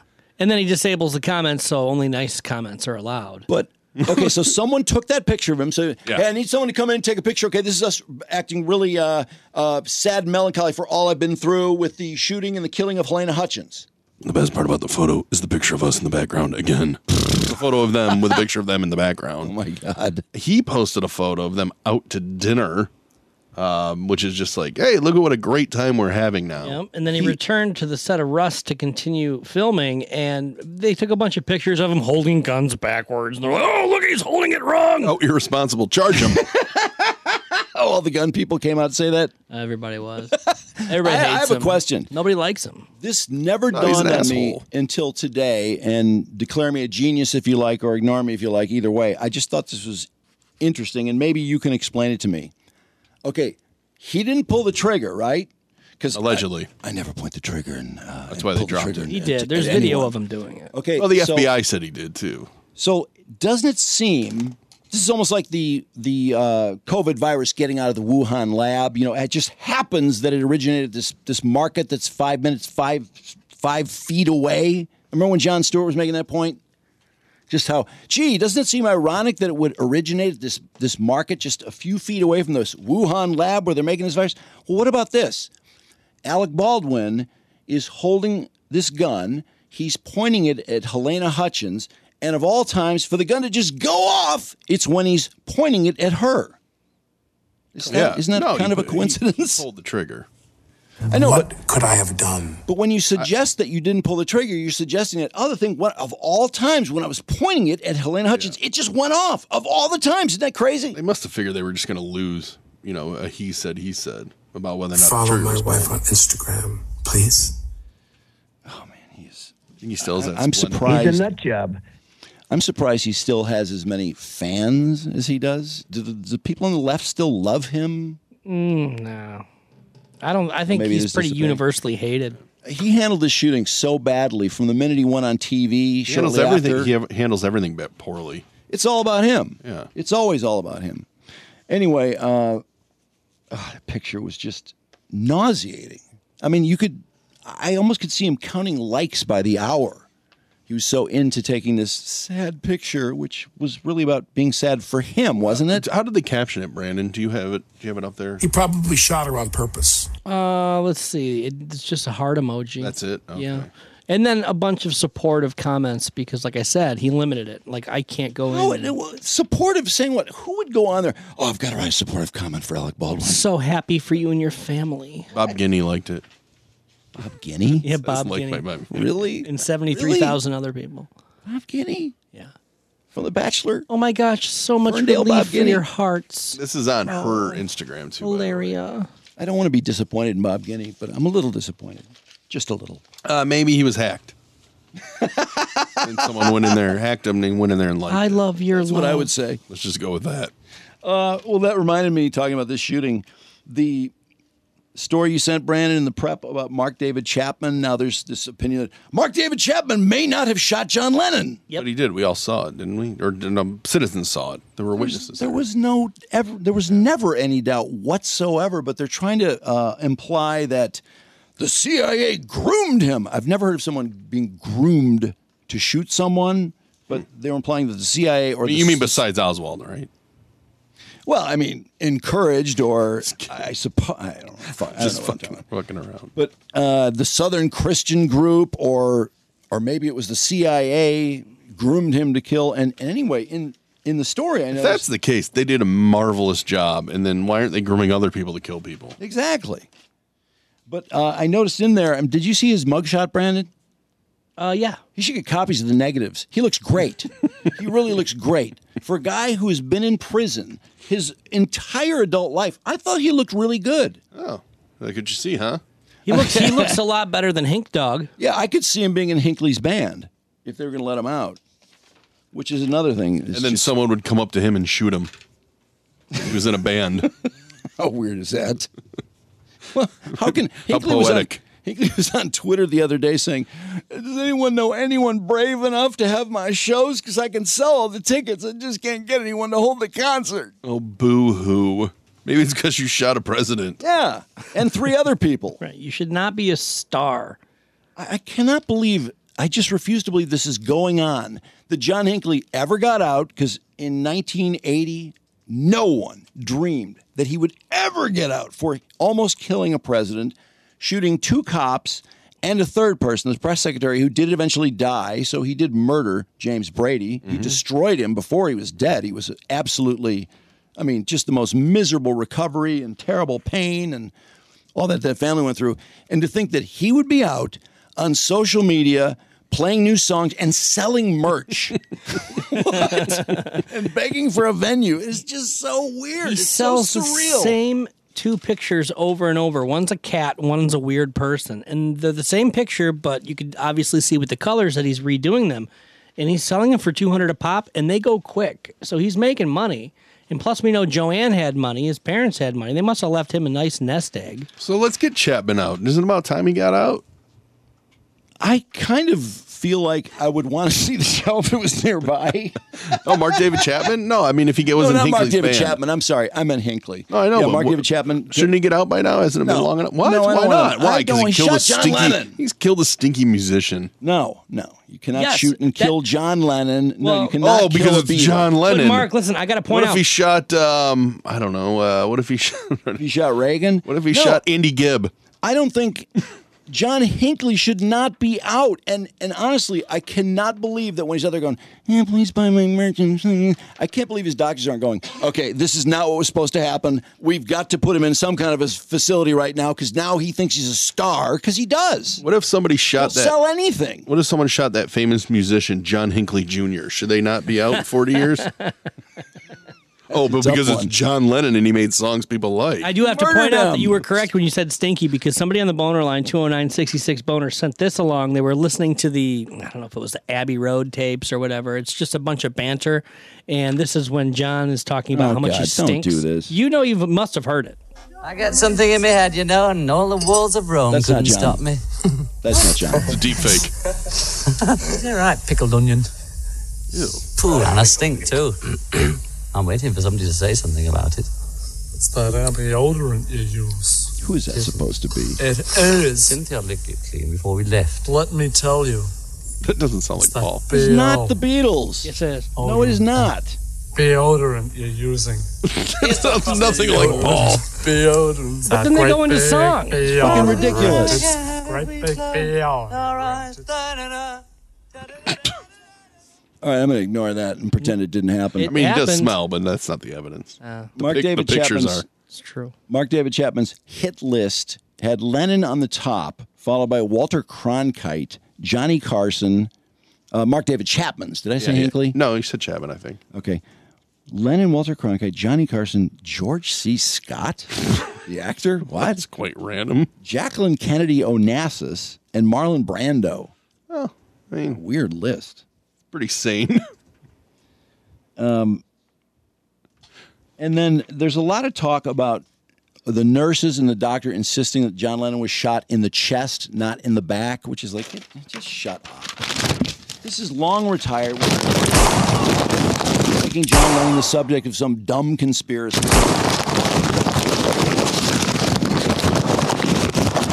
I never thought there'd be any discussion about that. I mean, he was there to get his autograph. He talked about killing him. He signed out of his whatever his job was. as Isn't the John last Lennon, picture of John Lennon signing an autograph with him, on yeah. his own album for People John saw him Hinckley. shoot.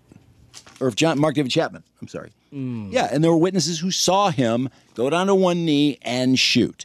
And then when the cops got there, he was reading.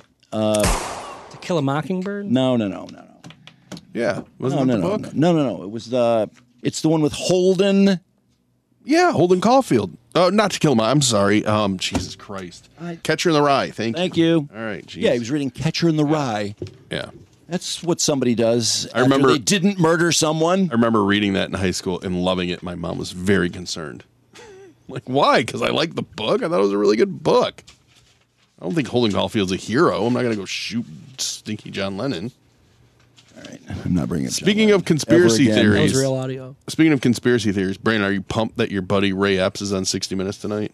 Why is he my buddy? We talk about this after he's on my 60 buddy Minutes? because he's the only person on camera saying, let's go in, and I think that he should have been in trouble for that. Oh, okay, he's my buddy now. That's why I This guy cannot even live anywhere. He has to be Fuck living him, in though. He's the only person saying, let's go in there. seclusion. So shouldn't he bear some responsibility for that? No? Well, let's watch 60 Fuck Minutes me. tonight. I want to watch 60 Minutes tonight. I want to see, first of all, if they cover it well, and second of all, what exactly he did or didn't do. But it seems to me that's something Don't that believe we your should- eyes and ears when you see the video of him saying, saw let's it. go in. No, don't Yeah, I believe saw it. that. No, No, it destroyed a because show. he's my buddy. It ruined the show. I don't want to spend a lot of time on Ray Epps, but I was intrigued by it, and I assumed that we would know the answers to questions like that, but for some reason, I'm not sure we do, but I want to watch. Don't bring up Ray Epps anymore, Mark. Fuck that guy. You mean federal agent Ray Epps? Yes. He's a federal agent, isn't he? Sure. He's not? He says he's not, but who are you going to believe? Oh, he's not a federal agent? Well, that's what he says, but who are you going to believe? I don't care if he's a Are you federal going to believe agent him or are you going to believe the internet? He's on video saying, let's go in there. And I think that's pretty... I think if you're going to be punishing everybody who went in there, you should be punishing the people that told them to, too. I would agree with that on a basic Even Trump? basically. Sure. I don't give a fuck. Like I said, let's not bring up Ray Epps again. What about former Golden Why State don't we Warrior watch Ray Charlie Epps? Langton smoke weed? That's the best. Oh, because that was something I would rather watch. Charlie Langton smoking weed, by the way, I think almost everyone has seen it twice because everyone aired it over the weekend. Oh, my God, that was the best story, and people loved it universally. Jimmy Kimmel played the whole thing on his show, but I thought one of the best videos I've seen in a long time is, and this is coming on the heels of all the Southwest problems because, wait, was the pitcher's wife on a Southwest plane when she had to clean up her popcorn, her kids' popcorn? I thought that was United. Oh, that was United. You're right. That was United. Southwest had another incident. I sent you the video, Brandon. You don't have to play it, though. Someone spilled rice going up the aisle as they're boarding the plane, and it's a big pile of rice. And apparently the flight attendant just went nuts. Who spilled the rice? I have so many Clean questions. it up. Who brought rice onto a plane? Well, it wasn't just regular rice either. Oh, so it was cooked or something. It looked really gross. Ugh. But no one would cop to it. And so I guess this plane took an extra hour to take off because no one would admit that they spilled the rice. Couldn't someone just go, okay, fine, I'll clean it up so we can get going? The flight attendant eventually cleaned it up, and the people that were sitting near the spilled rice said that she was yapping the whole time about how no one is raised properly anymore or something like that. I mean, what? Is everyone completely losing their shit right now?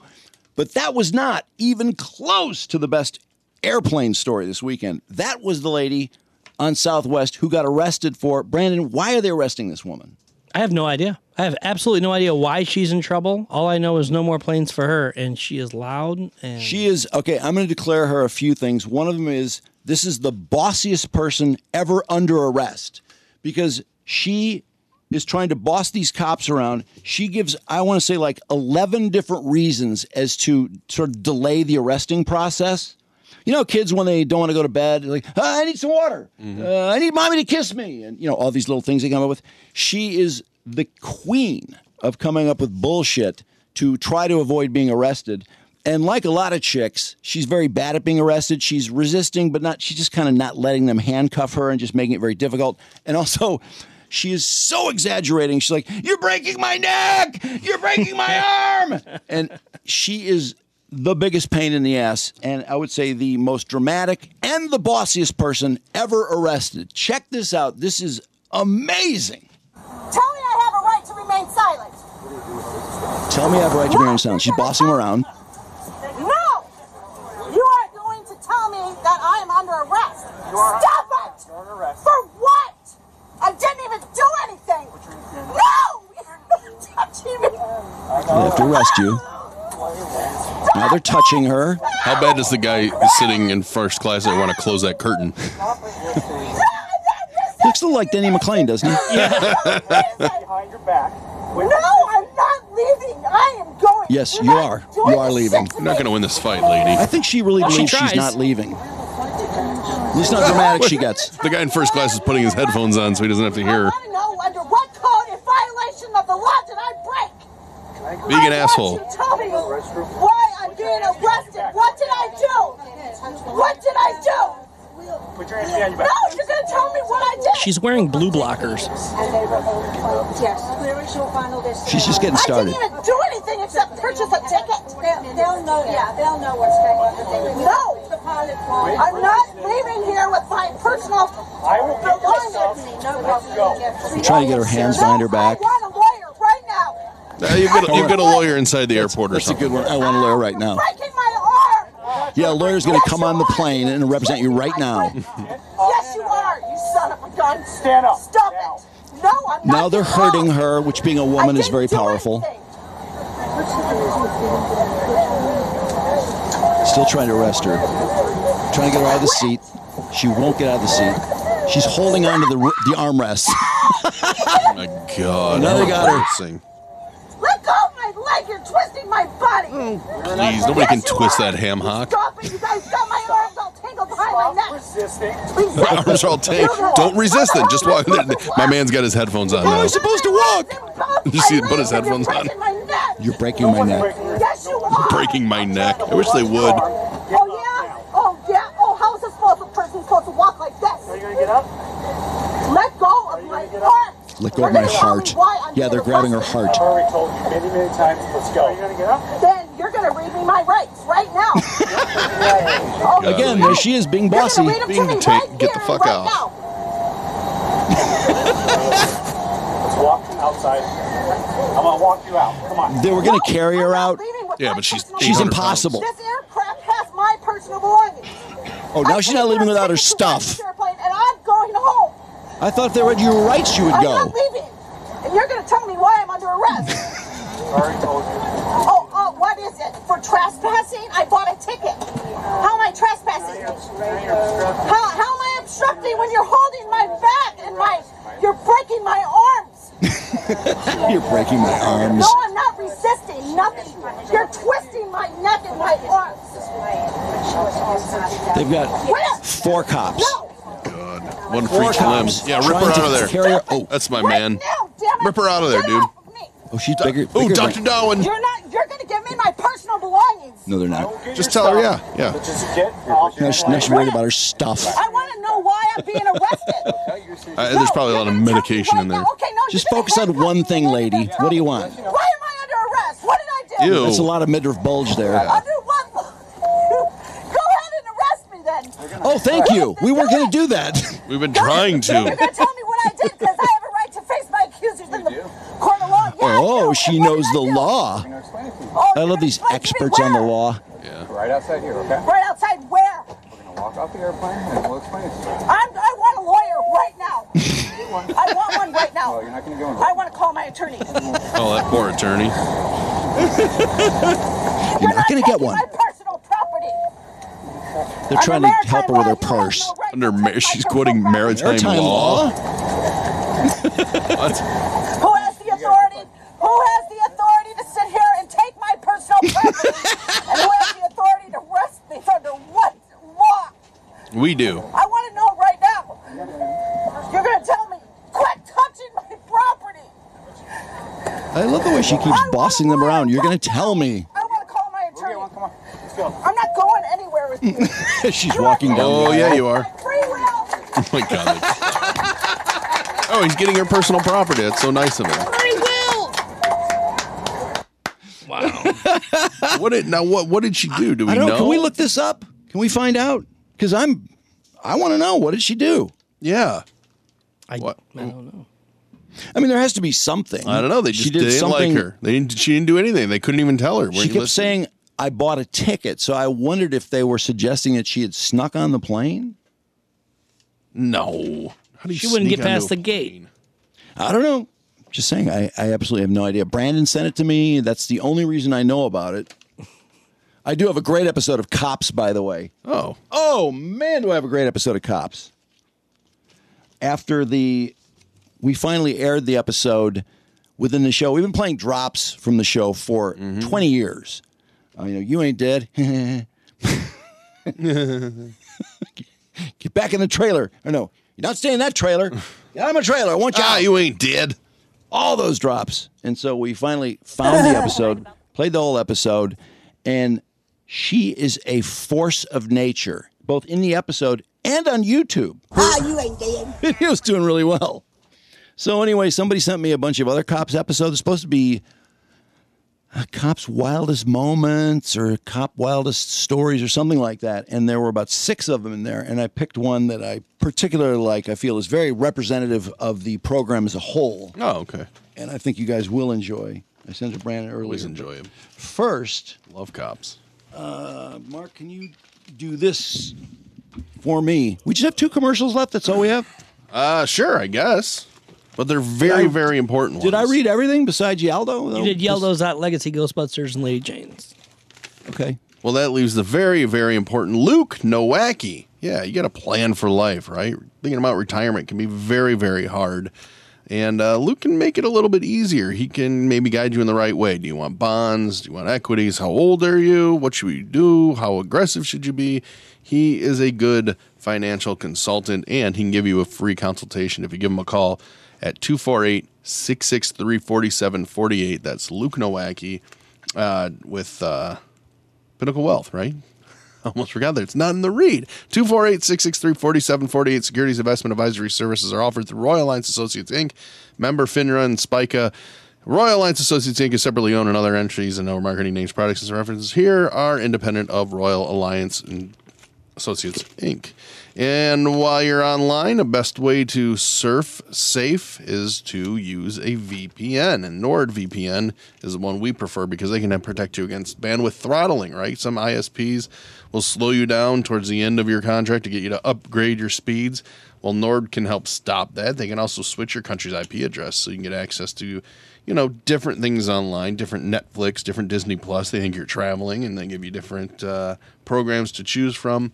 And right now, you can grab an exclusive NordVPN deal by going to nordvpn.com/DAMS, or you can just use the code DAMS to get a huge discount off the NordVPN plan. It's risk-free. They have a 30-day money-back guarantee, and right now, every purchase of a 2-year plan will receive 4 bonus months on top. So protect yourself while you surf so no one can, hack you or find out what you're doing and tracking you, all that fun stuff. So if you're gambling inside, say, a NFL stadium and you're an NFL player, maybe if they used Nord, they wouldn't have been tracked.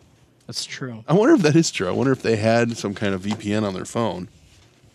If the NFL would be, oh, wow, look at Jameis Williamson's in Cancun in the middle of the season or the middle of OTAs, and here he is gambling up a storm.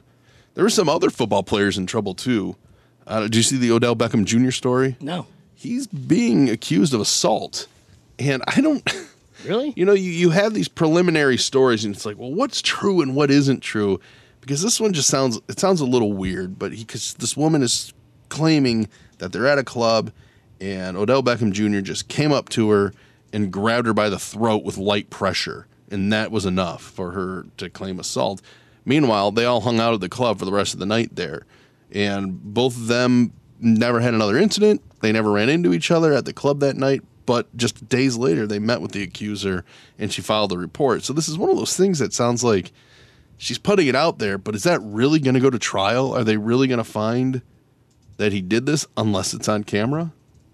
Is he just a target because he's an idiot? Wouldn't you think the place would have security cameras? Of course they would. Absolutely they would. Maybe that's why it's gotten to this point, because they're doing the full-on investigation. I saw that Antonio Brown. That's what I was going to say. That's the other big wide receiver that's in trouble. He had a warrant out for his arrest in Florida for unpaid child support. And I guess that's what it takes. You got to issue the warrant if you wanted to pay it, because he immediately paid it so he wouldn't go to jail. Yeah, he put out a receipt of his payment on his Instagram page of $33,000. Yeah, he had to let the Instagram people know that he paid it. So does that mean ass? That doesn't. I just got a high IQ. Does that invalidate the warrant?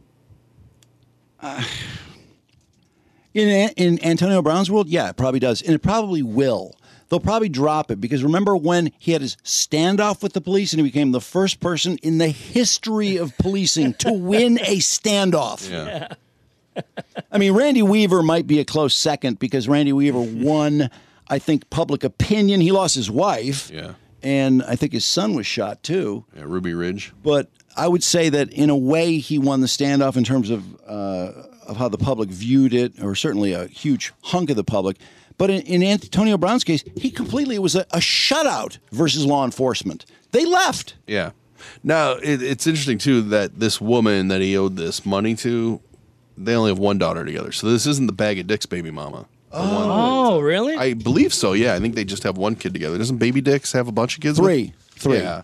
Yeah, and she does not have an agreement with him. Yeah, so there you go. That would make a lot more sense that it was the first baby mama that he owed $33,000 to. How do we get in the ear of, this is really evil, but not really. How do we get in the ear of his baby mom and say, hey, you need to take him to court? He's irregular as hell. He blows you off. He cheats on you. He puts videos of you blowing him on Instagram, which I thought was illegal. He sends porno to your children. She's an adult. She can fucking do it herself. Well, but she apparently, for whatever reason, I don't know. I don't think she's super bright when it comes to these matters. Oh, but there's people around her that are telling her that stuff, and she chooses not to. So anything that happens to her it's not her fault, but look, if you're not going to ever punish this guy, then he's going to keep doing stuff to you. Well, then I think some court of law should mandate it, because if you remember, I mean, they've had like 16,000 domestics, and a lot of them are because he kicks her out of the house, which you're not allowed to do because she lives there and her 3 kids are there. And then one of them was because he made a stolen car call to 911 because she was driving his car. Yeah. And he demanded that she not use it while he was gone for 2 weeks. And he's a control freak. I mean, it's my car. I pay for everything. I pay for everything around here, right? It was the OJ theory. And he ended up saying that the police actually negotiated on her behalf to allow her to drive the car. And Antonio, I think, had to leave her $500 because she said, I need $1,000. I have to feed these kids for 2 weeks. And Antonio didn't want to give her anything. And the cop actually talked him into giving her, I think it was $500. I know. He actually listened to reason. Well, $500 for 3 kids with the money he makes, he's getting off so easy with that woman. But I got to tell you, it's more than 0, which is what he really wanted to pay. Yeah, and this one, I bet she has to beg for every dollar she gets from him. Sure. If the child support was, would you say $30,000? For this one, yeah, 33. That had to be like 4 months. Because one kid's probably $7,500, $10,000 a month. It's probably 3 months at least. And I bet he strings her out every time just to be a dick. Because he's that kind of guy. Just like he wouldn't get off the field at the stupid football game. I own this field. He doesn't own the field. The guy was telling other people to get off the field, and Antonio was sort of in the group but off to the side, and Antonio thought the guy was telling him, get off the field. And so he's like, make me. So then he, of course, goes to the center of the field, and he starts inviting people down on the field because no one ever can tell Antonio Brown what to do. Be interesting to see if he ever got arrested, how that would work. Oh, if one of these warrants were actually, resulted in his arrest. I wonder if he would go nicely or if he would... No, he'll disappear. Probably sprint. With his shirt. He'll take his shirt off. I guarantee you the shirt would come off. He is such a menace, isn't he? Yeah. He's just a menace. Yeah. He's an asshole. Oh, boy. So control freak, which reminds me, did you see 48 Hours? Yes, I did. Holy cow. Talk about a control freak dad. Yeah, it was a kidnapping story where, that was a terrible story. This woman has 5 kids with this guy who's a loser. He can't work for anyone, so he starts his own business. Every business goes sideways. And which is never his fault. That was my favorite part of it. It's never his fault. No, nothing's ever his fault. And finally, she realizes, okay, not only is he a total loser and he's always broke, always in debt, his businesses fail time after time after time. He's a control freak. He tells me what I can wear. He tells me where I can go, where I can't go. I can't be around men. I mean, just total control freak nutcase. So she finally is able to divorce him, and he talks 2 of their 5 kids into... Wait, did they get him in the house? They got him in the house, yeah. In the middle of the night. This was after terrorizing her, too, because they would write things on the wall. Yeah. Yeah. Terrorizing her for a long time. Yeah. And he gets in the house in the middle of the night, and she wakes up to feeling water because he pours water on her. What an asshole. Yeah. I mean, isn't it bad enough that you've essentially... And she's sleeping with 2 of the 2 youngest kids at the time. But he's recruited 2 other kids to suggest that, mommy's really a complete ass, and, I need to be back with you guys. And the kids are like, we want you back, Dad. So they let him in the house. And what does he do? Kidnaps her, rapes her repeatedly, keeps her for, 55 hours? Yeah. And then finally, she gets away when he went into the drugstore, right? Yep. And thankfully, that was a good move. A guy that was heads up saw it. A guy in a smoke break from Walgreens was like, "This doesn't look right," and actually called 911. I'm on Smoko. Yeah. But the highlight to me of that episode was the court case. Oh, when his 7 attorneys quit. Yeah, so this happened. Would be the man on trial for attempting to kill her. His new lawyer Trevor is himself. Summers himself. Of course. The man you believe. And that's control, kidnapped too. you, He gets to and at least cross-examine two her. occasions You got it, yeah. attempted to murder you. This should not be Is allowed. now going to do what? I'm really surprised it Stand in is. front of I am me too. and ask me questions. That was his way to manipulate. How do you think he's a good lawyer, though? No. What? You Of course you not. like his line of questioning? No, he sucks. He's He should be fucking- disbarred immediately. God damn it. Disbarred before he even tries to get a To license. speak with Trevor while court was in session. Elisa's questioning by her ex-husband. What? I can't her believe this alleged happened. I tormentor, cannot believe went this on happened. for Nice more rack. than 4 hours. It's cute. Much of it focused on the issue I of didn't notice a consent. rack last Did night. I threaten you or force you to have sex with me? Yeah, you did. At times, Yeah, you raped Elisa her. refused to look at Trevor, focusing instead on the jury and That's one objects tough, in the courtroom. chick, man. I was in my head, starting off. Him standing in front of me and questioning me about the things he did to me. How is this possible? Thank you. And then as it went on, my confidence built. You did tie me up, you did attack me, and you did break into my home when I was sleeping. He's got a great follow-up. Raped me. So you're calling it rape? It is. That is the definition you idiot. of rape. To come into someone's home and attack them and tie them up and then have sex with them. That is the definition of rape. That was You probably the dumb most fuck. powerful. What an asshole. And then he questioned his kids when they were on the stand, too. Some of his own children, not shown on camera, about the events that night. Bryn, 13 years old Those poor at kids. the time of Yeah, trial. there's really, What I a mean, prick. he's just such an asshole. I was shocked at You got how- life. Life plus like 280 Yeah.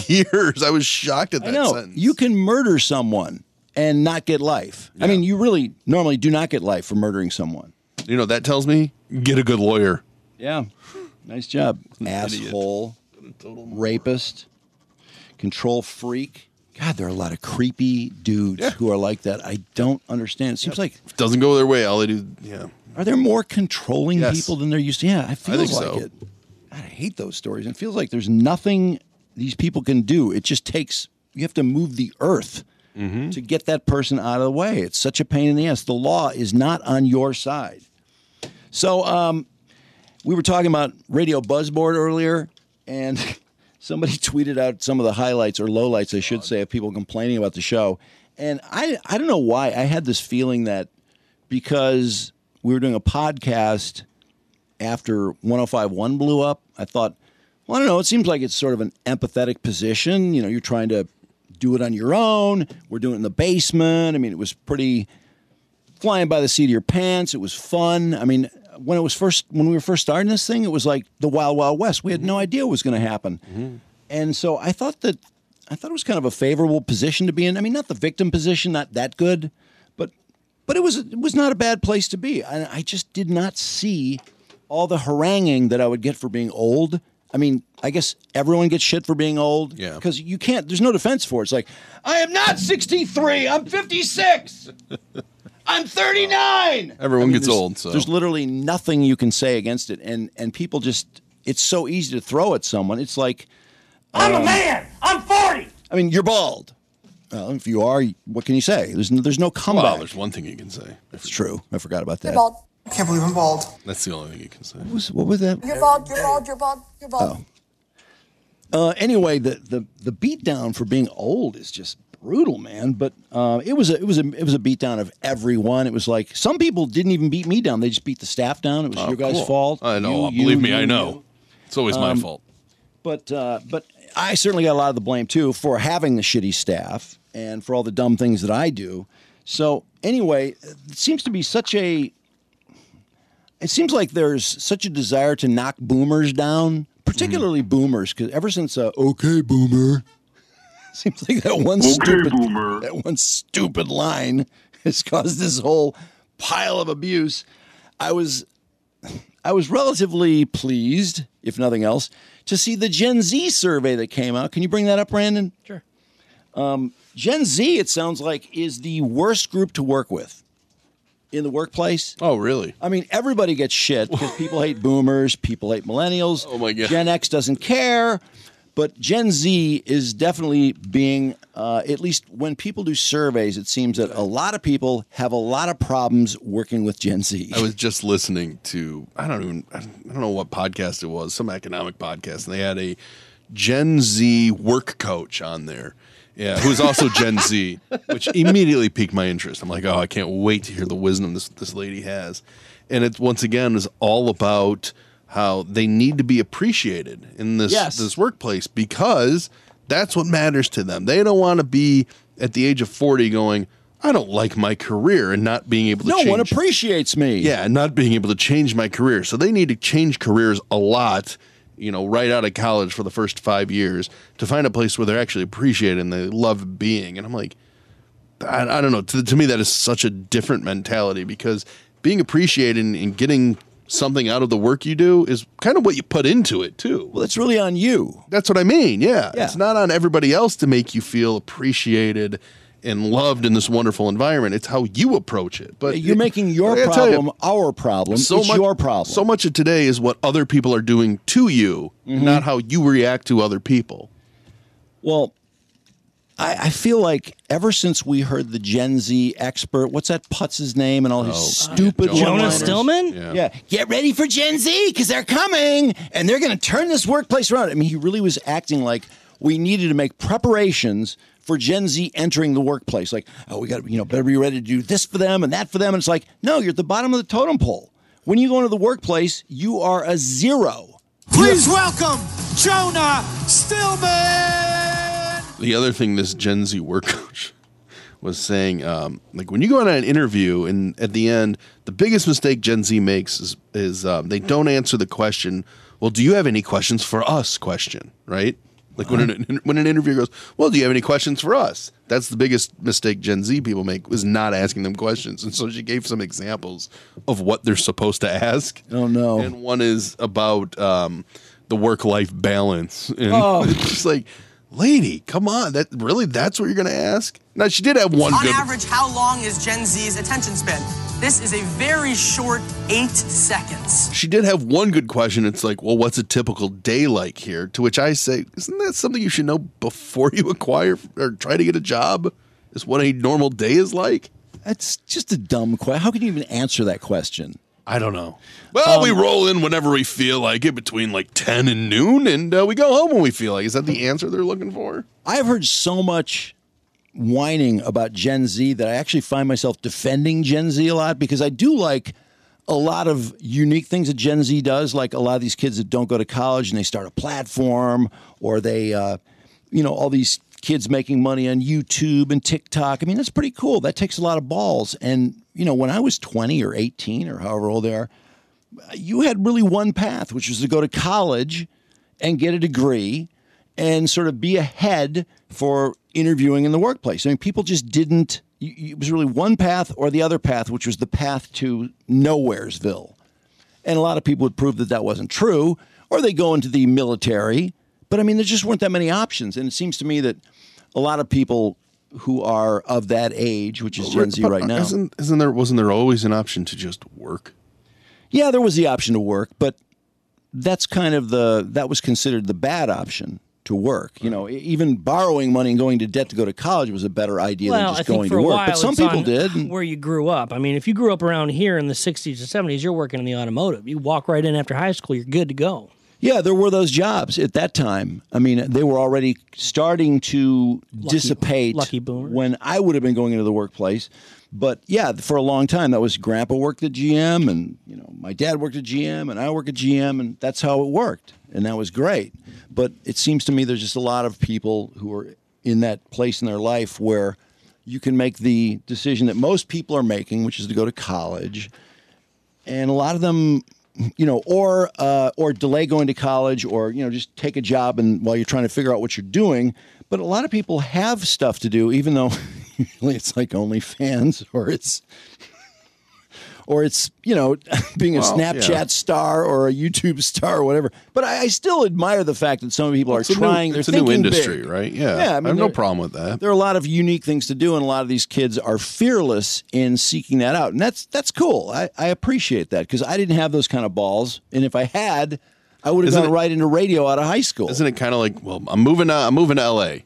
I'm moving to L.A. to become an actor, right? Isn't that? Yeah, that would be in the same category. Because I know somebody that did that out of high school. Like, all right, I'm out of here. I'm moving to L.A. to be an actor, and they've been in some small roles and stuff, but nothing huge. Just so struggling actor with a thick, But meaty he cock. had the balls to do that. So, But I think there are a lot more people that age do have the balls. But of course, they have all a lot easier, of their though. friends who are doing the same thing, Well, or the people 2 years older than them, 4 years older, who did it, and they have these examples of And you can do influencers. You can do it in mom and dad's house too. So moving out to LA is a little different.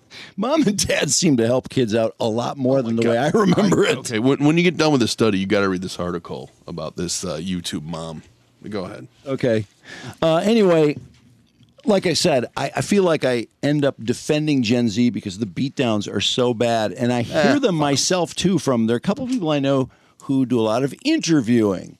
And every time this topic comes up, it's always about how, oh, my God, they're always bringing up stuff like work-life balance. And honestly, the impression I got was that was sort of a trigger for, I don't know if I want to hire this guy. He's already worried about work-life balance. And work-life balance, what does the person hiring you have to do with that? Well, do I have to be in the office 40 hours a week? Well, do I but have to work overtime? Well, right that's now the job. The job is the job. But what if I need some personal time off for mental health? But right now, for competitiveness, there's companies that offer a certain amount of time working from home, and so you're quite and that's going to continue. That's not even work-life balance, though. That's where you work. That's competitive. Home or you work. That's but that is work-life balance because you're not wasting time commuting. But Commuting? right now, with the unemployment level low, you're going to see a lot more of that for competitive sake. Well, and I appreciate the balls it takes for a lot of people to say, hey, I want to work at home. I don't want to come back in. And a lot of these kids do not have any problem saying that. And I would have never had the balls to say that when I was 22 years old, say, you know what, I'd rather work at home. So why don't we work that out? But kids are not afraid to ask for shit. And for all the crappy things you're about to hear about. A lot easier when it's a competitive job market, though. Yeah, no, that's true. Very much so. It works in their favor, but I do hear this. Which is why they can change jobs so much, too. There are a lot of strange things that come up in interviews with people that a lot of people aren't used to hearing. So anyway, the word entitled was the word that led to, can I see the headline, Brandon? Entitled Gen Z is the most difficult generation in the workplace. Poll. Reasons managers find Gen Z difficult to work with. And the number one reason, now I did not understand this. I didn't get it either. Lack of technological skills at 39%? That's crazy to me. Gen Z that's the generation that when they were first installed into schools, they had tablets and computers. Well, I will say this, because I didn't understand this answer at all. I thought they have to be the best technologically of any generation. Wouldn't you think that would be understood? Have you ever seen a 3-year-old on a tablet? Yes, I have. Yes. You'd think that those skills would translate to different operating systems and programs that you have to use. Although maybe, I'm just trying to think here. Maybe they are just so stuck in their ways they don't want to learn a new program. That's true, too. Well, here's or worse yet, maybe like, why are you using Slack when you could use Messenger or something stupid like that? I was reading a discussion about this topic. It was a link that was within one of the stories about it, and it was talking about how the reason, because nobody could figure out why is that number so high. Why would that be the number one reason, the thing they should be best at? And what some people were saying was that a lot of people that age think they are IT pros. They're experts So on they're all stuck in their things ways. IT. Yeah. So they go in and they say, "Oh yeah, I'm absolutely up to speed in everything. I mean, I am a computer wizard." And then it turns out they're not. Or there's something that they're unqualified for that they suggested they are or they qualified do something for. one way and you go, but that's not how we do it here. We do it differently. Exactly. That, and I got a degree in IT, and yet like 5 years afterwards, it was pretty much obsolete because so many things changed. And hey, I know Visual Basic. Oh, we don't use Visual Basic anymore. Nobody does. And Well, it sounded like it was their attitude about technology, not their ability, because they seem to feel that no one should question their skills. And also, within the conversation came a larger conversation, which was that a lot of Gen Z kids, and I'm just telling you what it said, think that they're smarter than anyone older than them because they know more about tech So they sort of think that translates to, well, these old people are dumb. Anyone older than me doesn't know shit.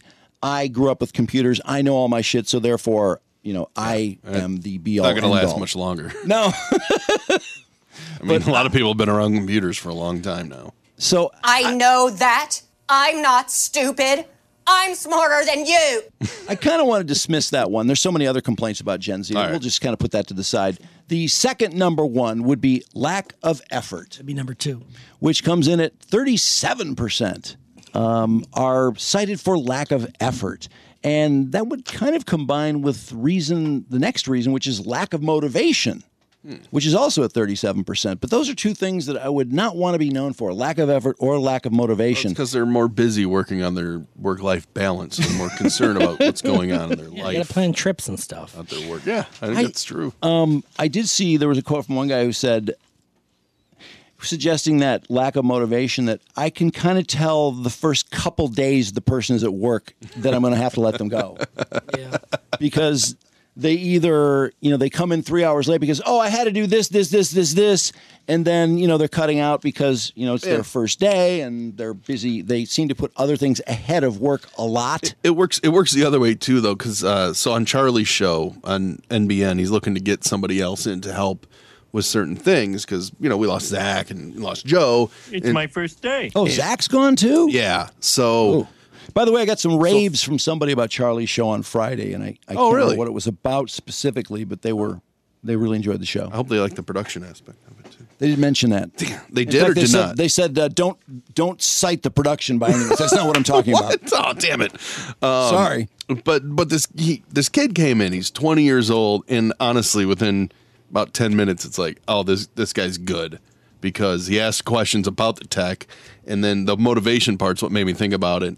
There's an issue we were having, and he goes, oh, let me check it out. And like a half hour later, he had it fixed. It's like, oh, well, there's some motivation. This guy's basically a job interview. Charlie likes to throw people into the fire. I got to tell you, one thing I cannot stand, because it's something I don't participate in, is when people are arguing about tech. Like, who knows the best way to do it, or who knows and who doesn't know, because I start thinking that everyone's full of shit. And I can't really participate in the argument because it's over my head, or it's something that I'm not really involved in. But it's just, I don't know. I feel like there's a barrage of people that age who do consider themselves expert and not to be questioned in that area. Not that I'm the one questioning them, but we've kind of bumped into that from here and there. But anyway, moving on from lack of effort and lack of motivation, lack of productivity, which would stem from lack of effort and lack of motivation. Lack of productivity at the same level. They're all like around 35 to 40%. And then lack of productivity, I don't know how to quantify that. I don't know if there are any quotes in the story specifically, but then easily distracted pops in, which is also... Hence the lack of productivity. Yeah, easily distracted. Does that mean would that be the phone maybe? Sure. And especially if you're working at home, you can be really easily distracted. Poor communication skills is a little bit I'm surprised less. that's not number one. That's at 35%, but I would say I hear more and read more about that one area than the others, because there seems to be a lot of debate about communication, particularly people getting text messages and feel that they're being scolded when they say, no, that was just, we're asking you about this, or we're asking you about that, or we're telling you we need to do this. Did you see the story about these employers that with Gen Z, they don't email them because they don't look at email, so they have to send them direct messages through Instagram? I got to see if I can find that story. No! It's hilarious. What? And all I can think of is this poor HR lady trying to figure out how to message people on Instagram. Okay, remember, I'm old. I'm a boomer. Why would you not email? Why would someone not understand that email is something you have to check? Is that changed? They don't want to use email. So is that normal for that age group? Are people actually working around that now? I don't know. I figured everybody has to have email for stuff. I thought so too. For documents mostly. Well, signing up for anything. Yeah. It's almost always goes on. So there's Gen Z people who just go, I don't even look at my email. According to this one story, it's very anecdotal. Seems very odd. Yeah. Then along with poor communication skills comes in easily offended. And that's another one that gets a lot of talk, is that Gen Z people seem to think that, I don't want to say they think they're above criticism, but they they seem to get upset by it. They don't see it as a learning thing, but more rather something offensive. Then lack of drive. That would go along with productivity and motivation. Redundant. And then dishonest, 23%. Dishonest? I wonder how they mean that. And then entitlement is the ninth thing on the list, but it's still at 22%. Now, I would have thought the entitlement thing would have been higher, actually. So this is back from January. Bosses forced to contact staff on Instagram as Gen Z ditch email. Executives turn to the social media over fears that younger staff no longer check their emails. According to one of the world's biggest IT companies, Wipro. Really? Yeah, and this is from the Telegraph in the UK, so I don't know if this is a European thing, but they employ 4,500 people in the UK, 260,000 globally, and about 10% of the staff don't even check one email a month. So as more people work from home and seek empowerment in the workplace, employers have had to adapt to destabilizing differences between how corporations and their staff communicate because they just don't use email, so they'd rather have to. I speak to my employees. I go to Instagram or LinkedIn. It works better. They don't even check their emails sometimes. This is the head of the company. Wait, but if we have you're about 20,000 who we know don't even check their email once per month. They're 25. They don't care. They don't go on their emails. They go on Snapchat. They go on all these things. This is a 55-year-old executive. He said it's time for a wake-up call for employers struggling to recruit as he addressed the phenomenon of quiet quitting. Remember that whole thing? Yeah, we were talking about, right. Which is kind of ridiculous and overblown. So yeah, Okay, wait a second. If you are the boss and you tell someone, yeah, I will be emailing you stuff from time to time, check your email, that's not enough for somebody to say, oh, I have to check my email? No. They just think, no, I don't use email, so I'm not going to check my email. Well, what was Is that real? Isn't there a company that would, and I think it's kind of antiquated now, but they're like, the way to make our company more lean is to cut the bottom 10%. So I was thinking of that. It's like, why don't you just cut this 10% that doesn't look at email? Just blow them out. No, I just can't imagine that working, though. Going, hey, didn't you get the fucking email? We had this meeting, this important meeting. You weren't. I don't check email. Yeah, nah. Wait, that would work? Somebody actually go, oh, God, I'll have to send you stuff on Instagram. Why would you want your email on Instagram anyway? Doesn't that seem odd? Well, but that's the app that they're on a lot, which is why a lot of companies do use things like Slack, right? Because it's. But you're mixing. Well, I mean, if the workplace is okay with it. So in other words, the employee thinks that what they decide is the way to communicate is the way to communicate. It doesn't matter how the company does it. Yeah, no, because it's how the employees do it now. Okay. So the chief executive of Vimeo, right, was on a panel at Davos, and he likened emails to instruction manuals that were outdated in today's world. Yeah, let's see. Really? She said that I think we're in a unique world right now. Where how old is this person saying this? You know what? I don't know. Anjali Sood. She's just addressing the work world. Yeah. I think we're in a unique world right now where the next generation expects and needs to be engaged in their personal lives, and that has not translated to work. The idea is that we're going to train and inform and enable our workforces with documentation and manuals seems quite outdated. Okay. So I guess no paperwork. They're just going to send videos out and podcasts out to their people. I don't know if the people who feel that sort of in paperwork and signing off on things, I mean, doesn't that matter? She said Vimeo has... Did you see the video? Yeah, I saw the video. I mean, that's not good enough, is it? I wouldn't think so. She said Vimeo, which is a video business, by the way, so it makes sense for them to push it. Vimeo has changed its business model in terms of how it communicates with its staff, adding that messaging from management had to become more about, quote, emotion and nuance instead of an email, which, by the way, young people don't read anymore. So instead of just being factual, it has to have nuance and emotion to it. Do you really want emotion and nuance in an email? No, I don't. I want what? Okay, what do you need from me? No, I don't. Yeah, that's all I want to know. What do you need from me? I hate small talk too, and emails and text. No, it's just sounds crazy. Tell me the facts and tell me what you need. Yeah. Okay. I don't know. Well, some of the copy from the story, some American business owners and managers hold a dismal view of Gen Z workers. Shocking new research revealed. Resume builders surveyed different industries, asking what their experiences working with those born in 1997 or later. Almost half declared it difficult to work with Gen Z all or most of the time, while a staggering 79% said they find them the most difficult generation to have in the workplace. Just because they're the youngest, right? Isn't that really what it is? I don't know. They're not adaptable. Honestly, it doesn't seem they're terribly adaptable. I thought the boomers would get wrecked in this survey. I just figured people would say the boomers because they won't retire and leave us their jobs. Yeah, that's true. And they're set in their ways and they're just old and dumb. But I'm surprised. I thought this must be the millennials and Gen X really piling on Gen Z. We don't care. Oh, that's right. I forgot. Of that majority, 59% said they've had to fire a Gen Z employee. 20% even claimed to have axed one of the young workers within a week of their start date. 20%. Within a week. 20% have had to axe someone within a week. Wow. That was kind of the vibe I was getting from the people that interviewed people, too, was that it seems like blowing people out is no big deal with people that age. Like, hey, I'm going to have to let you go. Okay, I didn't really like it anyway. Yep. And they just sort of, it never shows up on the resume and doesn't count. They don't appreciate them, so. Managers and owners commonly cited entitlement, lack of effort, motivation, productivity when they're given the boot. Some said the so-called snowflake generation were too easily offended, cited that as another reason to get rid of them. One honcho went on record revealing why he believed Gen Z was maligned within the workplace. In our organization, the Gen Zs I have interacted with can be exhausting because they lack discipline. They like to challenge you. You lack discipline. Yeah. I've butted heads. Lack discipline. I butted head more than once with a Gen Z employee because since our company is online based, they think they know everything about the digital world and they can teach me. They think they're better than you, smarter than you, more capable than you, and they will tell you to your face. Oh, God.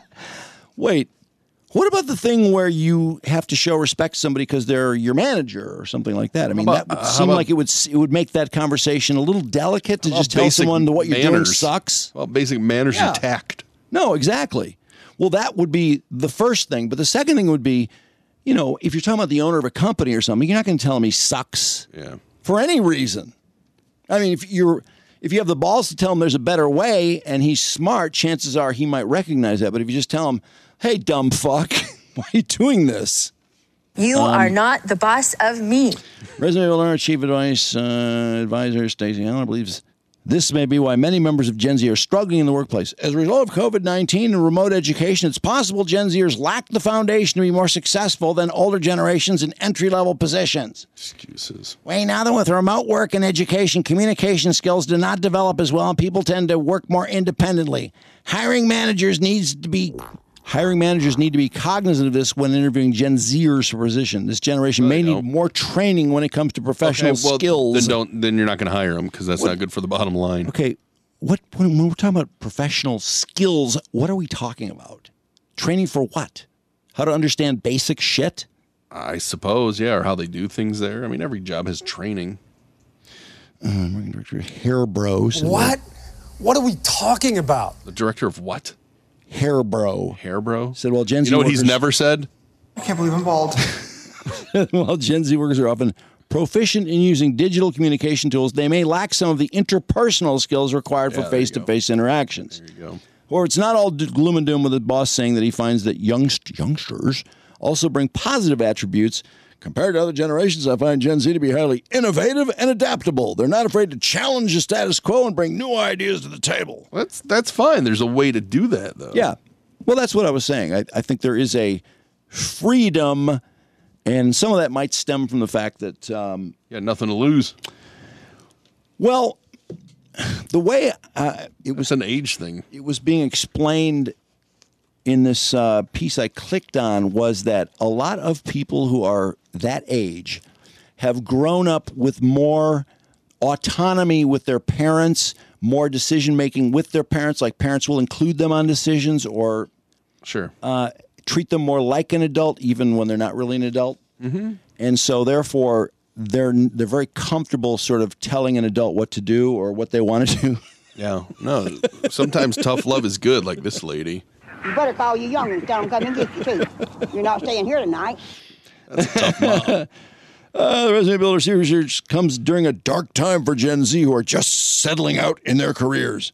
A separate study surprisingly found that the young workers were already feeling burned out and disconnected. Oh, please. How can you feel burned out when you're 24? Maybe you need better balance for the work part of your work-life balance. Maybe you're doing too much life. Brandon's not a Gen Zer. I thought he was not liking this conversation for some reason. Brandon, you're not a defensive of Gen Z, are you?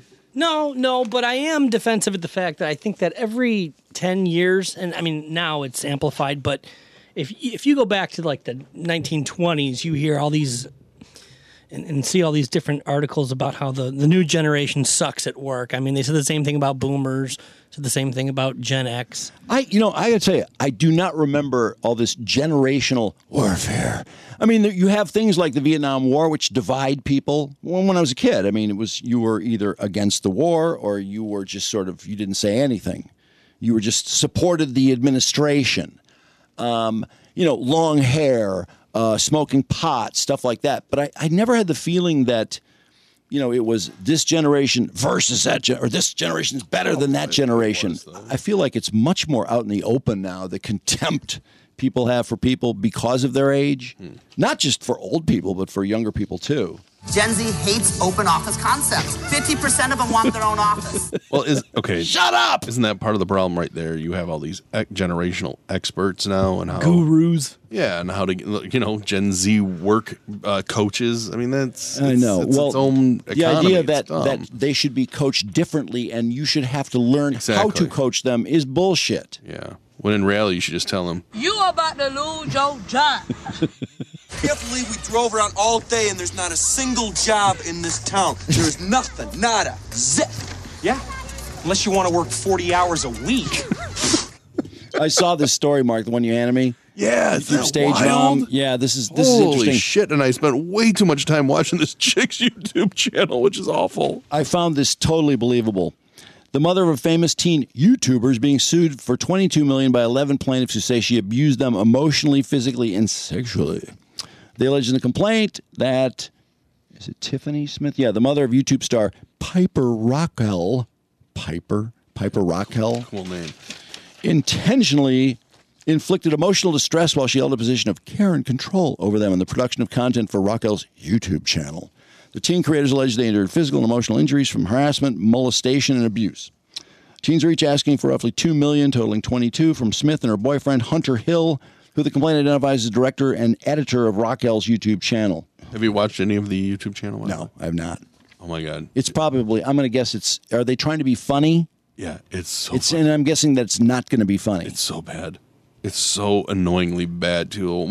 The most recent one that I was watching was, we're going to recreate your most embarrassing moment. So send us an email and recreate it, which is very similar to the MTV show called You Write It, You Watch It. Where have I heard this Which was before? done by The State and Jon Stewart, which is a great show. I love that show. But anyway, so that's kind of what they're doing. And the first embarrassing moment was coming out of the bathroom with toilet paper on your shoe. So this girl does that on the mall. The time. I know, and she does it at the mall. And no one sees it. No one cares. And then the next one is vomiting and not being bothered by it. So this girl fake vomits in the food court area, by the way, which is kind of just rude and shitty if you're not going to clean it up. Uh-huh. No one notices or cares.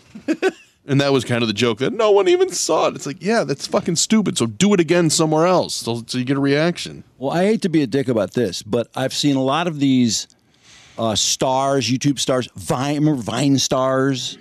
Yeah. Like Tommy Lee's wife.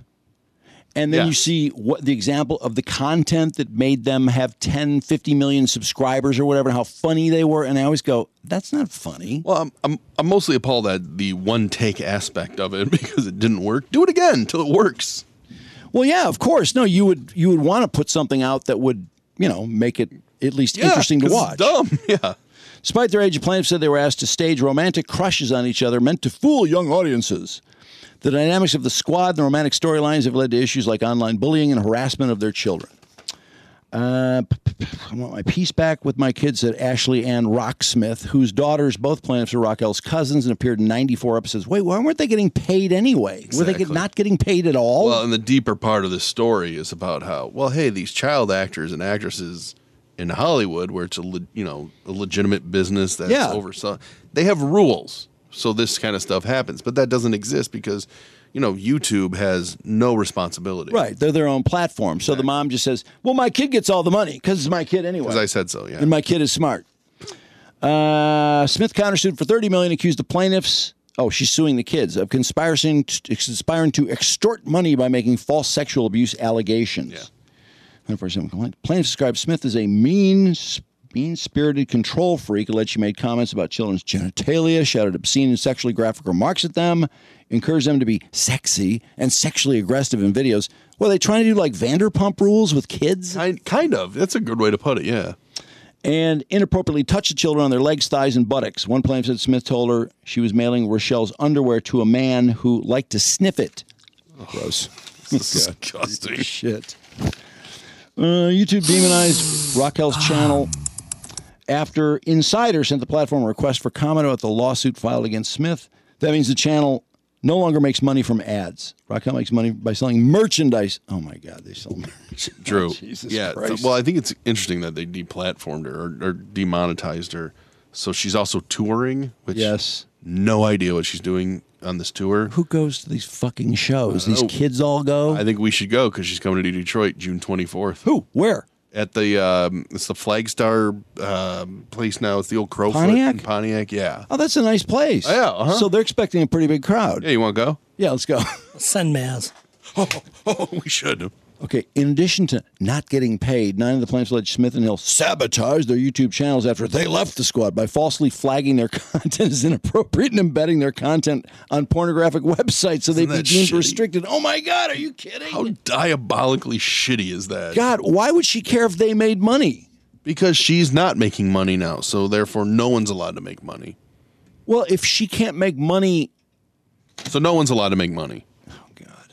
Well, if she's so great and it's her kid that makes all the money so the other ones don't get paid, then she ought to be able to make money with her kid anyway, whether the other kids make money on their own. I mean, she has to try and fuck them over. Well, but YouTube demonetized her. Right. So that's like, okay. She wants them all to be demonetized. That's like my friend John at Keishi, who played that clip from the Woodstock album that said something about bombing, and the competitor makes the complaint to the FCC, and they get in all this trouble, even though the competitor was not offended.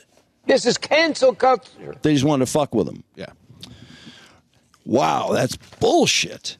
In September 2021, YouTube removed 3 of Raquel's thumbnail images for violating its child safety policy shortly after the singer Pink tweeted that Raquel was being exploited by her mother. Pink jumped in the fray? Yeah, I know. What? Her kids were probably watching. At the time, both Raquel... Pink seems to jump in a lot of weird phrases. I agree. At the time, both Raquel and Smith responded there was nothing wrong with the photos, with Smith telling outlets through a representative she wanted to protect and support her daughter. In April 2020, Smith sued one squad parent who isn't a party to the current lawsuit for defamation. Case was settled, but in a court filing, a content creator named Reagan Fingles signed a declaration accusing Smith of giving him alcohol and aggressively kissing him while live streaming when he was 17. That's a guy's name? Reagan Fingles. Yeah, that's a weird name. Fingles is Einhorn. Wow. I can't believe she'd fuck with them and put them on a porn site. I know. What a... So which ticket do you want for her show? Do you want to splurge for the Piper's Backstage BBY Super VIP package for $600? Oh, God! There's only 10 allowed per show. Wait a second. You wouldn't pay... People would pay $600 to meet Bruce Springsteen or someone like that. To meet her fucking brat? Yeah, but do you get to appear in Bruce's Instagram story of the day? Because you do it with Piper for $600. Oh, my God, what a ripoff. Plus, she will follow your account on Instagram, which is just a boon. I mean, that's huge. You get a private backstage tour with her. This is disgusting. First access entry, pre-show private meet and greet, which is more time with Piper. Selfies, photos, videos, and autographs with Piper. Exclusive Piper Raquel Live. Piper. Exclusive holographic Piper Raquel Live VIP laminate. Oh, what? Oh, a laminate? All right, so a Piper laminate? So $600 is too much for you. How about the $200 early access VIP and admission? You got to be kidding me. What do you get for that? Early entry into Is that the Piper, venue. by the way? Is that her brand? Yeah. What a stupid present. Piper's pretty cute. Oh, I think Piper's like 10. No, she's not. No? She's like 15, isn't she? Yeah. The meet and greet and admission is just $60. That girl's not 10, Brandon. Okay. The parent ticket is $25. So $26 is the cheapest to get into there. Oh, my God. Wow. Oh, how many people can buy the $600 package? Just 10. Jesus Christ. $6,000? Yeah. For that bullshit, for a few likes? Could you imagine? And for following people? I could not imagine if Charlotte came up to me and was like, hey, I really want to go to this VIP. Can you buy this package for me? How much is it? $600. Like, can you imagine? There's kids out there that are going to go to the parents. Somebody's parents are picking up the and they're not going to bat an eye at it. Like, $600, yeah, it's a good value to meet your favorite artist. My name is Cram. Wow.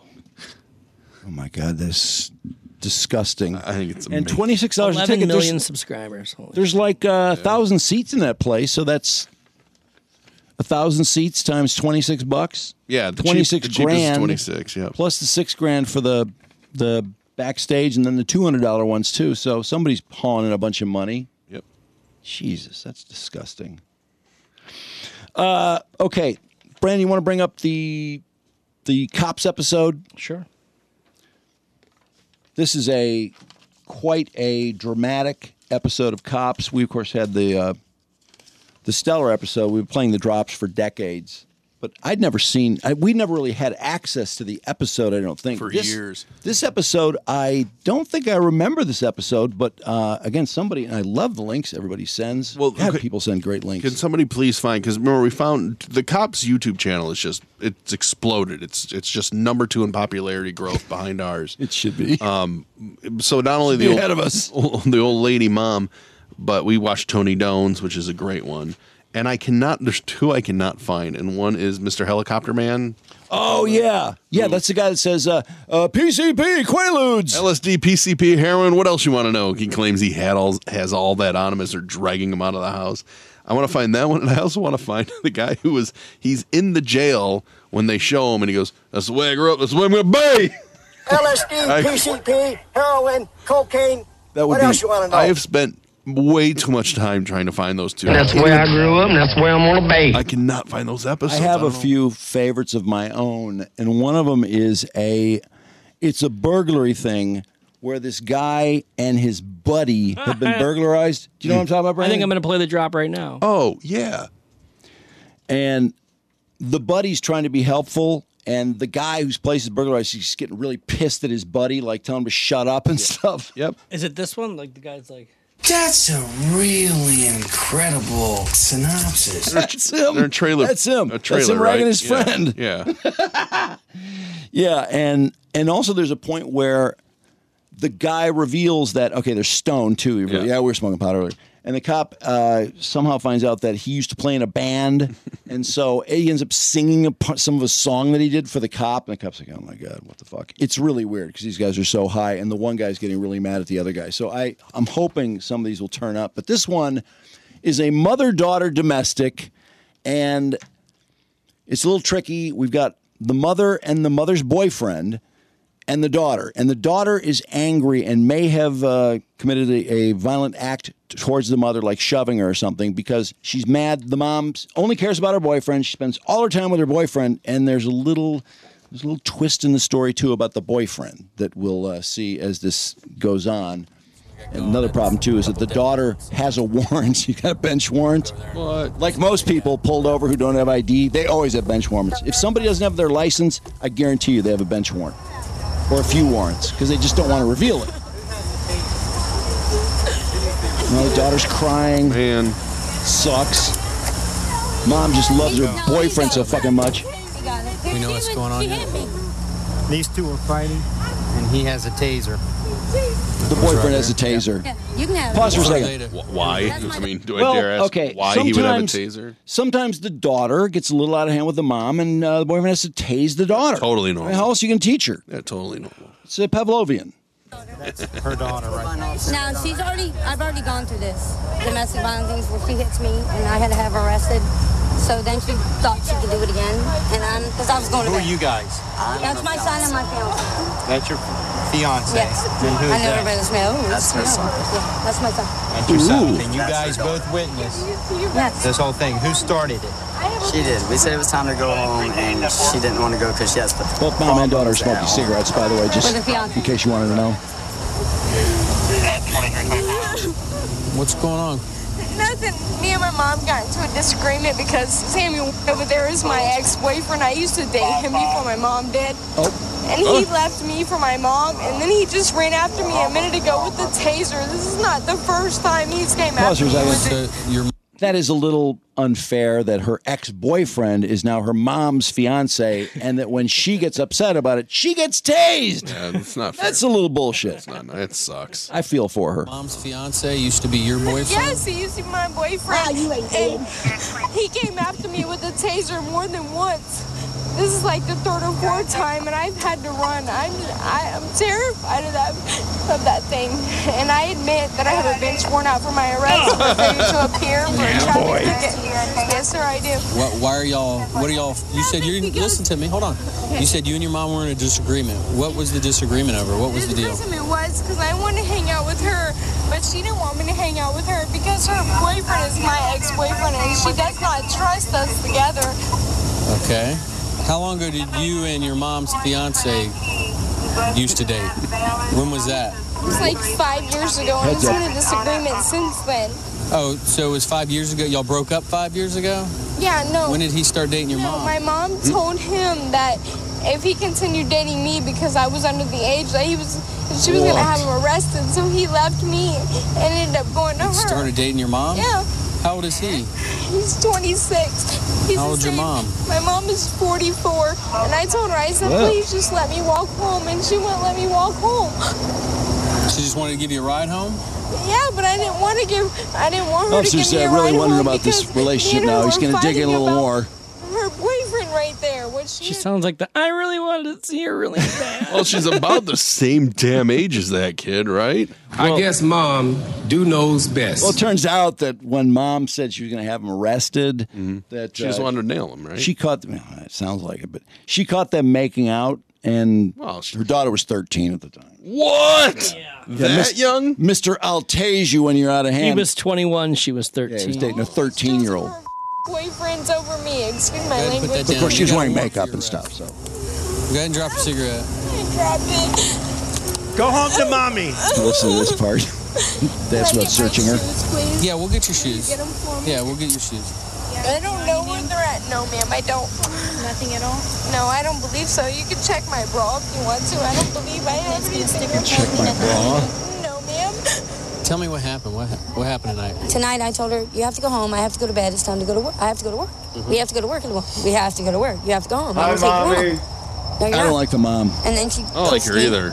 So then she opens the door and comes running out. She pushes me again.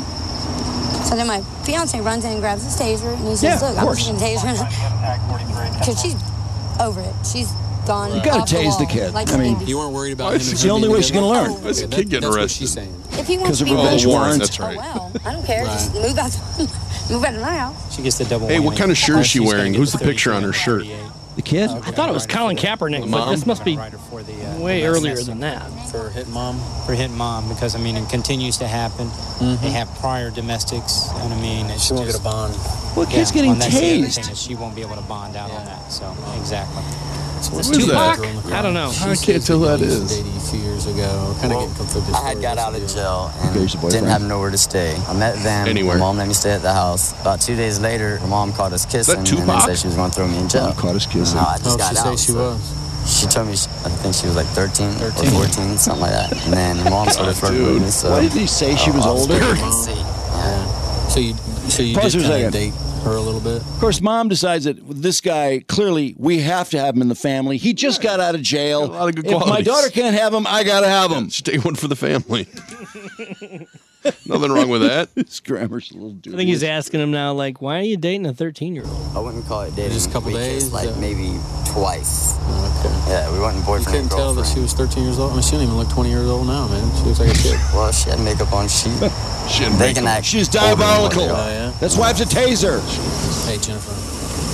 You understand you're being charged with domestic violence for hitting your mom? Who is on that shirt? You didn't hit her? You never Tupac. I swear to God, I didn't put my hands on her. That's from inside the car. Unfortunately, there's 3 people here that say you did. Yeah, boy. All right. I can tell you. Go home to one of mommy. your Look, problems do you want to is be tased? You're worried about the situation with you and her fiance, right?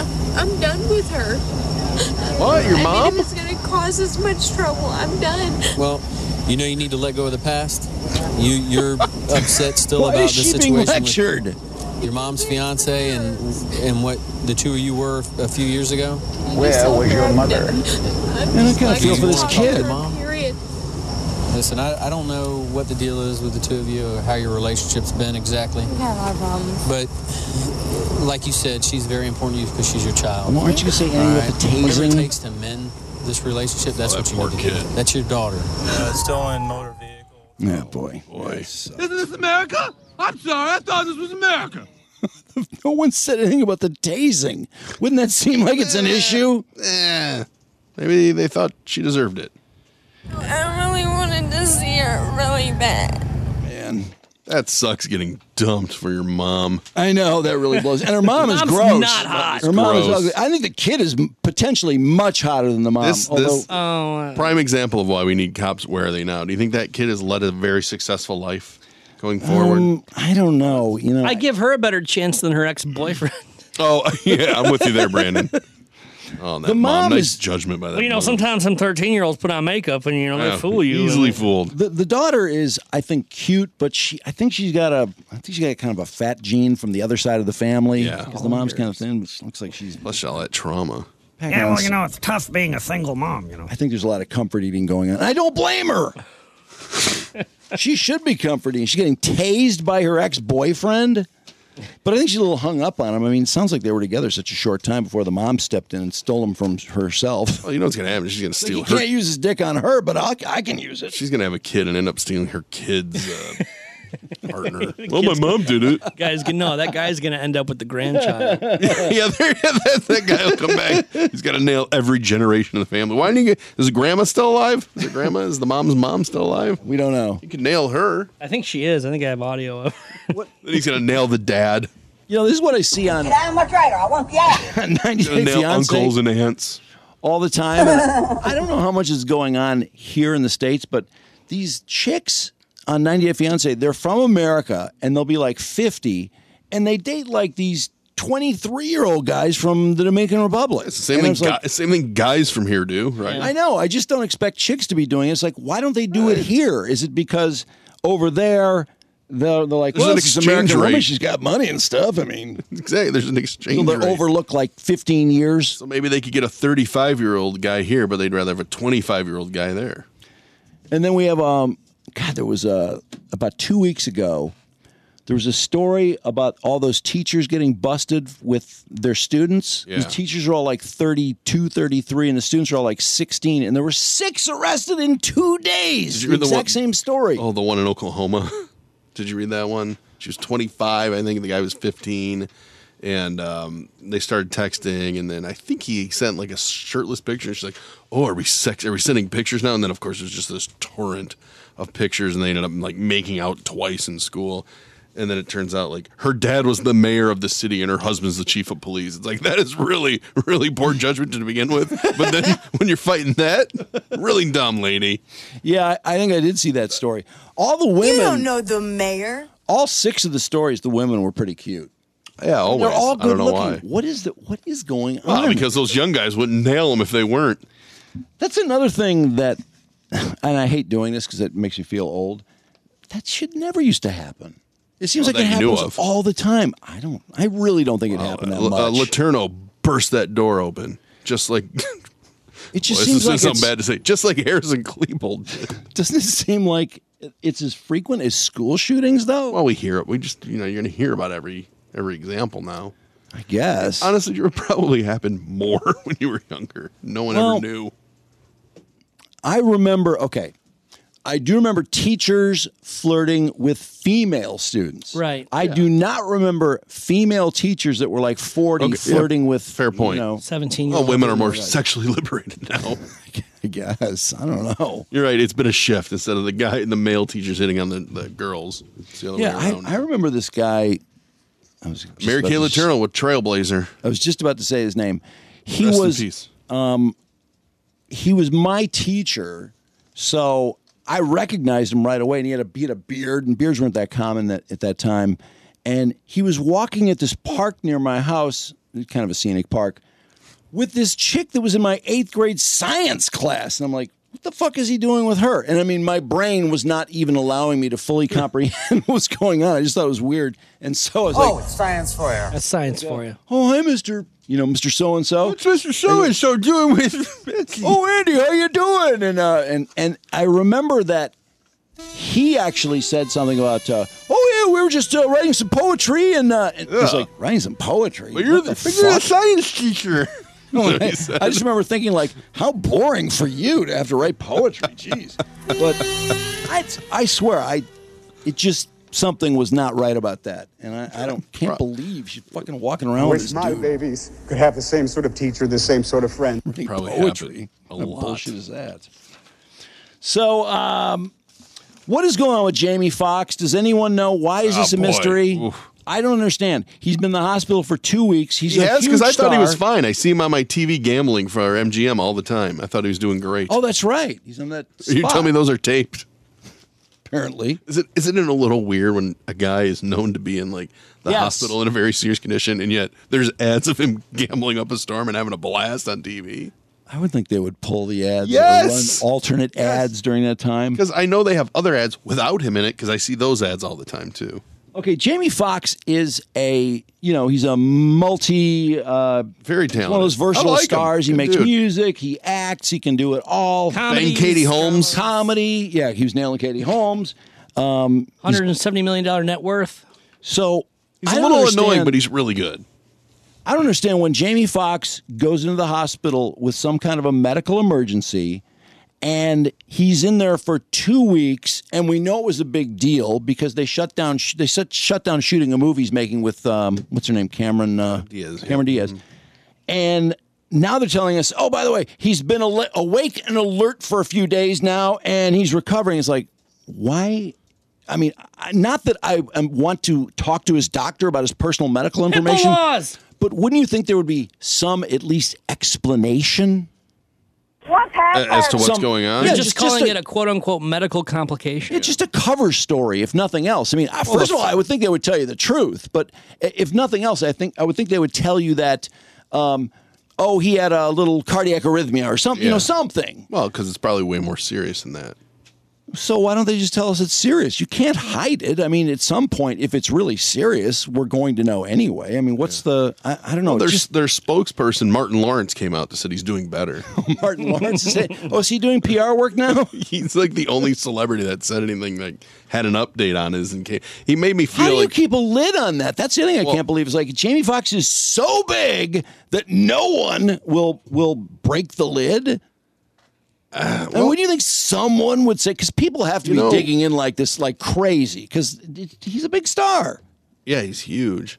But remember, Aretha was in the hospital here for a long time, and people did not know about it. Well, but people are speculating like motherfuckers. Sure, but nobody really knew for certain. She was Can you tell me why I'm in here? She was under assumed name. I was worried for a second that Martin Lawrence was going to be the Pauly Shore of this, to say, he's on his last legs, everybody come and say goodbye. Like when Pauly Shore killed Louis Anderson 4 days before he died. Of course. No, I feel like this is really serious, and they just don't want us to know. They don't think we can handle it. What medical complication are you in the hospital for 2 weeks for? I was for bronchiolitis. Well, maybe that's all he has. And hypoxia. Maybe he has hypoxia. Well, you were not in the hospital for 2 weeks. A week and a half. No, it wasn't even a week and a half. It was like 8 days. I mean, that's a long time. Don't get me wrong. Anything over a week is a week and a half to me. Okay, okay, we'll give it to you. Let's just say it was hypoxia. Why not just say it's hypoxia? Because then people go, oh, okay. Because I find that people are just like, if you read the story, for example, and you flip on the comments, you'll see everyone's going, what the fuck is wrong with him? That's all anybody's saying. And people are suggesting that he's dying, he's got a head injury, he's got anxiety, he's got brain damage. Well, didn't he go in? Wasn't he in the hospital for a hip thing, or wasn't there something he was there for? No, there was a medical emergency, and like, the fast-acting EMTs did such a great job that he's okay, and he's awake and alert, but he's been awake and alert for like 2 weeks now. You don't suppose it's a stroke, do you? Well, that would make sense. Yeah. Because that would keep you in the hospital a long time. Because they did imply and you can be awake and alert. Yeah. There was sort of a, I don't know how they said this, but it seems to me it was suggested that he is having some rehabilitation of some kind. Wow. That would explain it. Probably that actually would totally explain it, because although you'd think they would want to prepare you for that. You know? The great sleuth. Like he's not going to be 100% right away. Yeah, but, maybe he wants to do it on his terms, and I don't know. I don't know. Somebody needs to get a hold of Martin Lawrence. Yeah, obviously. Okay. By the way, Martin Lawrence broke that information at his Hollywood Walk of Fame, so now we know he paid, what, $50,000 for his star? Yeah, now I didn't even know that, but now we know every time someone gets one of those stars, they paid $50,000. No, $55,000. $50,000 was what I was going to pay when I take over the making stars for the Hollywood Walk of Fame business. Because it's such a fucking ripoff. $55,000 to make a star, 1 square of cement. Yeah. Well, because they can get the money for it, so why not? Remember, there's also the $27,000 for the reception. Yeah, that's which is also bullshit. You don't have to have a reception, do you? They probably provide a few rolls and a few Diet Cokes and charge $27,000. Rolls. I'm serious. I really believe that is a money-making scam. It is. On the part it's for the Chamber of Commerce of Hollywood. Yeah, it's a big money maker. It's pretty brilliant of them. So, I mean, it kind of fucks it up, though, when they select Martha Reeves, who doesn't have $55,000 or $27,000. Why isn't there somebody like Adam Rich come forward with $55,000 to put a star on? Will they turn that down? In other words, if you have the money, do they turn it down? No, I'm sure. No, you have to be in the star category. You can't be a tiny star. And by the way, Adam Rich, I'm sure, has one. Don't start suggesting Adam Rich would not have a star. What on if the estate of Adam Rich decided to pay? We're going to pay $125,000 for a star. Would they accept it? I think they might lean towards it. They put it in an alley. Really shit location. They'd be more interested in doing it if they offered more money. Or Dustin Diamond. What if Dustin Diamond offered $500,000 for a Hollywood star? It would take about $500,000 for him. No, there's definitely something askew with the Hollywood star program. I mean, the fact that you pay for it. I don't think Adam Rich has one. Who are half those people though on the list? Eddie Albert paid $55,000. Oh, also, this is something I found out was that some people have turned down the Hollywood star when they found out there was fuck a lot of you. People have, yeah. So that's why everyone doesn't have one, I guess. But anyway, I mentioned Aretha. Did you see the big story about Aretha on Friday? About Aretha Franklin? The court hearing? Yeah. Wait, you didn't see that story? So there was another court battle. Well, let me guess. Her kids are fighting over money. Well, yeah, that's what this has all been about. But now there's an that was not any act of genius on my part, by the way. If anybody's giving me too much credit, there was a her last will and testament via voicemail, which seems like the way Aretha would do it. Yeah, was what was played in court. Now it's in my voice. Why doesn't that count? And now it was 20 minutes worth. Who write that shit down? 20 minutes of Not good enough for you, my voice, and you can't have it. Of voicemails, which all I can think of is, did she leave voicemails like Clark, where it had a beginning, a body, a conclusion that came back around 19 minutes long. 20 minutes of voicemails that she had. I leave my sister shit. But it's really weird because she leaves this message and she's like, this is how we're going to do it. This is going to finish it. But then the defense tried to claim that, well, no, she also said that this isn't her last will and testimony. It's really wild because now there's 3 claims to it. There's 3 claims to her money. And who is trying to suggest they have a claim that would not be in the other wills? Like her kids obviously are going to get, quite a bit of it. I think the main will gets split between the 3 kids and then the oldest kid, who I believe doesn't he need mental help or the one that was born when she was 12. Yeah, like that. So which, by the way, no one seemed to know until she died. So that money gets, I think, put in a trust because there's a guardian and all that. But okay, I'm all for that. I'm in favor of that. But the rest of the money would get split 3 ways. But I think the new one comes from the one kid that actually has a singing career, and he claims that it was all left to him. And that's what Yeah. Okay. That's her kid or her kid's kid? I'm trying to find out. Because she has a granddaughter who I think thinks that she's got Aretha's voice, and she doesn't, in my opinion. What about Here you go. Story on her? What about Keycalf? Yeah, Keycalf's in. He's not. In. Really? I thought he was kind of. Isn't he? He may have blown through it already. Wasn't he the one that turned the fire? Yeah. Well, but he didn't set the fire. He just had flammables on him when they found him like a few blocks away. Talk about bad luck. Yeah, what a coincidence. So in the May 2018 messages, the singer rattles off her. It's kind of like Alec Baldwin having that gun go off just when he's pointing it at someone. The way Brian McCallum wrote this is pretty damn good. Let's see. The singer rattles off her desired adjustments to a will, which I can just see her just, I want this, I want this, I want this, and then this. Just no gold records for my sister. Fuck her. She gets shit. Drafted by a Troy attorney that she had listed for the estate plan. You don't have no cancer.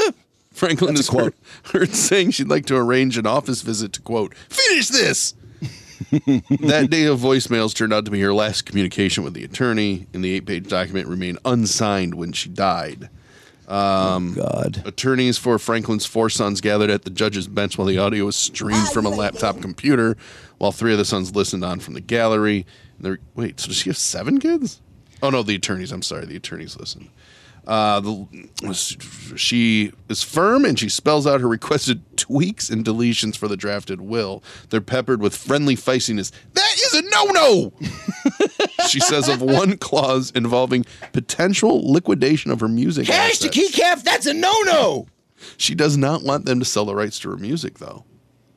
Interesting. That's the big no-no. She wants that to stay in the family. Yeah. Well, I would think there'd be continuing value, but if I was Keycap, fuck, I'd want my money now. Fuck his grandkids and his kids. Fuck them. They're not going to know her. Fuck that baby. They don't even know her.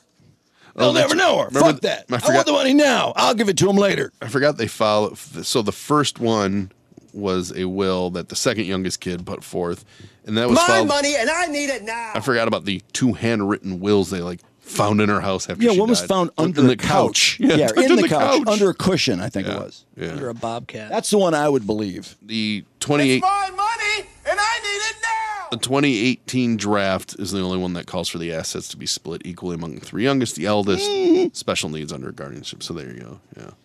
Wow. Boy, wouldn't you love to hear that 20 minutes of... Oh, yeah. Listing off no-nos. Oh, if that ends up on YouTube, that's going to be live streams. She's listing off no-nos and oops. I wonder what the no-nos are. Oh, but the attorneys for sons Edward Franklin and Keycap contended the unsigned draft does not qualify under state law. They noted that Aretha began the series of voicemails by saying, "I'm not declaring this to be my last will and testament." I'm not declaring why it? are you doing it then? Yeah, it doesn't make any sense. Well, everything's pretty complicated with her because didn't it take quite a while to bury her? Yeah. She was on ice for days, wasn't she? Mm-hmm. Just like Kasem. And then remember how late the funeral started? Mm-hmm. And then remember how long the funeral went? They started that funeral. It was supposed to start at 10 a.m. if I remember correctly. And there was a traffic jam getting there. And I remember watching there, and there's a traffic going to Aretha's funeral, which was supposed to start at 10 o'clock. It's like 11 o'clock. And the car with her body is like at the very back of this mess. Always late. Tangled traffic. I bet you the funeral, the memorial was very hot in that room, too. It looked like it was hot as hell. Move your ass! Which is why Bill Clinton bolted the fuck out of there as soon as he spoke and left Hillary behind. That's where that guy had that great line about Ariana Grande, right? Oh, right. Oh, God, was that bad? So stupid. When I saw Ariana Grande on the program, I thought that was something at Taco Bell. Cancel that man. God. Remember, it went through. What a perfect memorial for her. The speakers started around 11:45 or noon. I think it was afternoon, actually. It went through all the way through the 5 o'clock news, all the way through the 6 to 6:30, and I think they broke away for network news. I think. Yeah, because what else is there to do? I mean, it was like the speakers get a little repetitive after a while. Yeah. Well, the best example of that was it Rosa Parks, where the same speeches. Oh my God! God! That was the Rosa Parks one, right? Yeah, that was a long one too. It was a very long one. The best was that Reverend though, who said "thank you" in all those different languages. Yeah, we still. If I was Russian, I'd say "Plosiba." That was awesome. That was a keeper. Well, his ending was great because he's like, and if I was deaf, I'd say, and he just like raised his hands. Like, what? I love it. It's great. Where do I have that? Today, Brandon sent me something, and I had already been thinking about this a little bit, but I had not realized how huge the disparity was. We have had the most random shootings. For some reason, we're just in this rash of them. I think probably because they get reported, but the latest was this kid's ball rolled into this guy's yard. Oh, man. And so did you see the story on that guy? Yeah. That's Kinsley White. Which story? The shooter. Yeah, what about him? He's out on bond. He's been out on bond for kidnapping and attacking his girlfriend with a sledgehammer. He was arrested back in December and got out, $250,000 bond. He had just moved into that neighborhood. So the story that should be taken away from that is how this motherfucker got out on bond. I can't. For a very dangerous crime. But aren't people getting tired of hearing this refrain over and over and over? Because it happens all the time. And a lot of times stories that you wouldn't hear become stories because, oh, the guy was out on bond for this. There was the guy who was out on bond and on a tether in Detroit for murdering someone, and then he murdered 2 other people while he was out on bond. And then he killed himself. And they're like, well, with COVID and, it's like he killed 2 people because he was out on bond, and that story just went whoosh. Yeah. But I always feel like, wait. Who's the judge that bonded this guy? Can't we see a big, giant picture of the judge, and can't we all talk about the judge who bonded the guy instead of the horrible person that was victimized by this? So why don't we ever hear about the judge, and why did they bond them? His name is Robert Louis Singletary. He's 24. Was booked December 2nd, charged with first-degree kidnapping, communicating threats, and assault with a deadly weapon with the intent to inflict serious injury against his girlfriend with a mini sledgehammer. He kept her inside the apartment, refused to let her leave for over 2 hours. She had been at his apartment, and that he hit her in the back of the head with a sledgehammer. She immediately felt dizzy, disoriented, and was bleeding profusely. He was held on $250,000 bond, released December 15th, 4 months ago. And someone rolls a ball into his front yard, and he shoots a 6-year-old and her father because a ball rolled into his yard. Well, the father's in serious condition. The 6-year-old, I'm sure you saw her. Yeah, she's real chatty. Sexuality's just really sad. I mean, just terrible. She's wondering why he got shot. Why did he shoot my father, and why did he shoot me? We have random shootings, a kid over a ball, a kid through a screen door was shot because he rang the wrong doorbell at 10 p.m. We have cheerleaders who were shot at for getting in the wrong ride share. Then we have the girl that her friend pulled into the wrong driveway, and as they were pulling out, the homeowner shot at the car and killed the passenger. And then what did I leave out? I left one out. Well, the final one would be Ralph Yarl. Kinsley White. No, you mentioned Ralph. Who's Kinsley White? Kinsley White is the little girl who got shot with. Oh, okay, she's little. Okay. Oh, they have 91,000. Did you say? Yeah. Okay. Peyton Washington, the cheerleaders GoFundMe, and she has a lot of medical problems. $60,000. Kinsley White, the little 6-year-old whose dad was shot, $88,000 GoFundMe.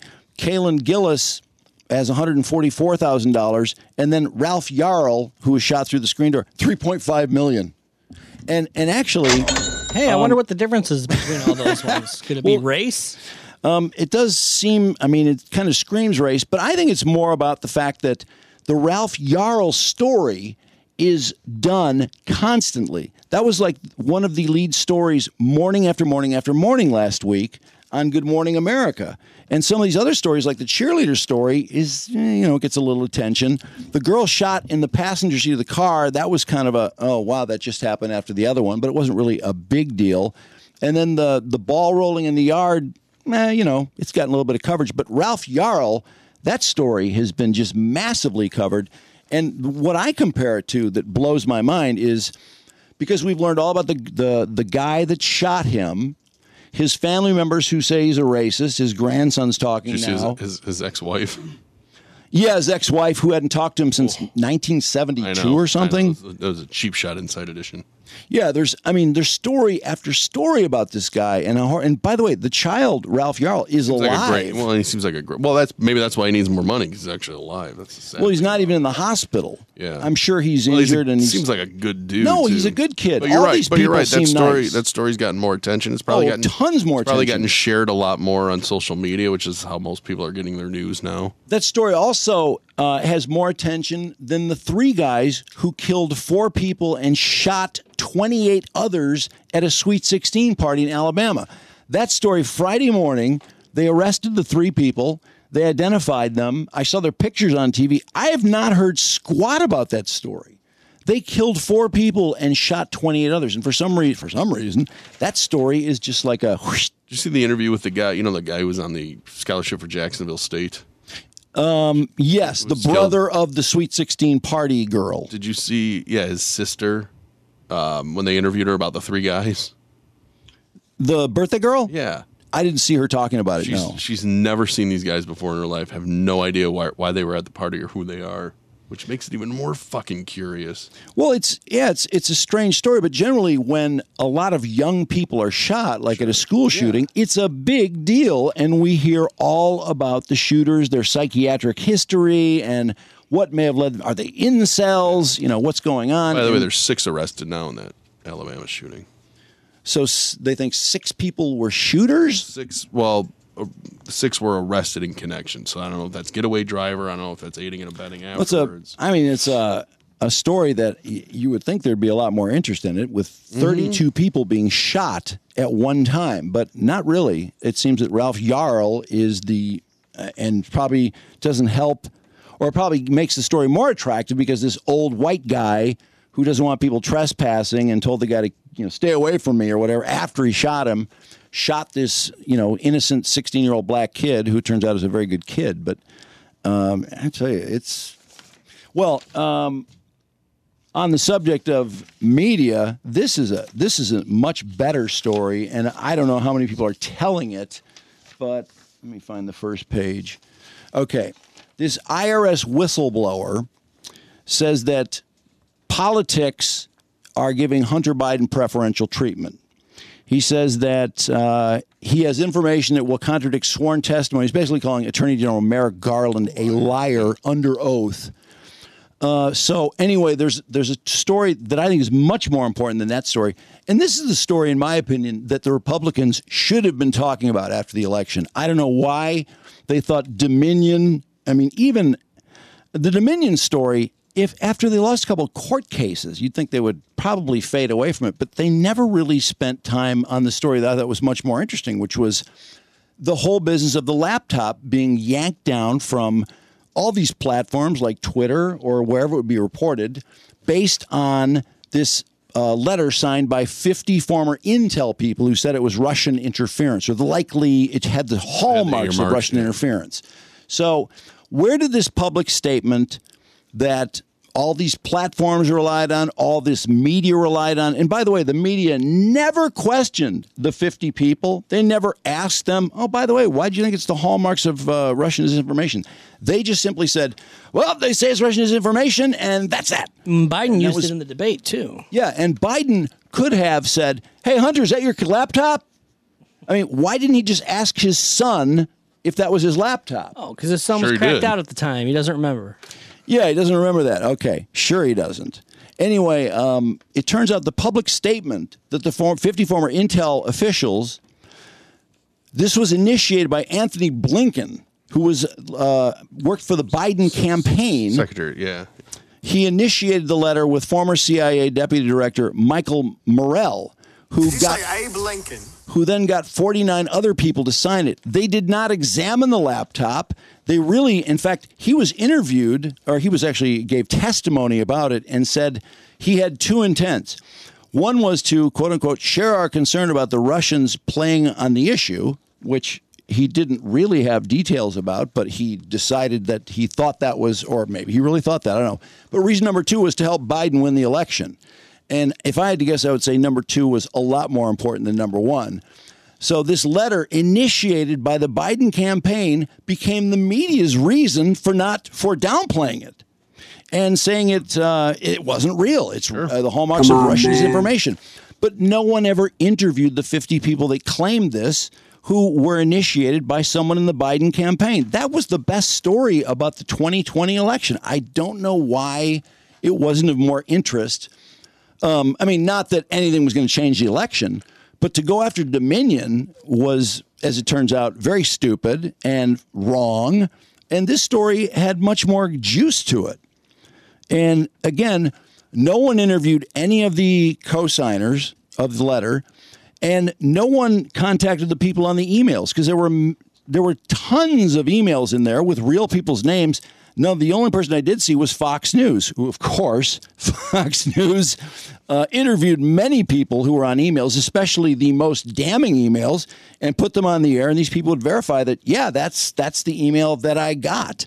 But no one else had any interest in it. And to me, this is a far more interesting story, and far more damning, too, in terms of saying that someone quote unquote, interfered. But I think it's really most of all damning to the media and the fact that the media just said, oh, yeah, that's good enough for us. And why wouldn't they? You'd think someone would interview somebody on that letter. Why would you think 51 people would sign something if they were just told to sign it, too? So, it's kind of like Deshaun Watson accusers. When you have that many that are agreeing on it, it's almost enough. People sign petitions or letters like that. This is, we're not talking about a sexual assault. We're talking about a laptop being the subject of Russian, or being the showing the hallmarks of Russian. When you want to know, well, what exactly are we talking about here? I mean, why would they just take anyone's word for anything? I mean, there's no interest, because as it turns out, it was bullshit.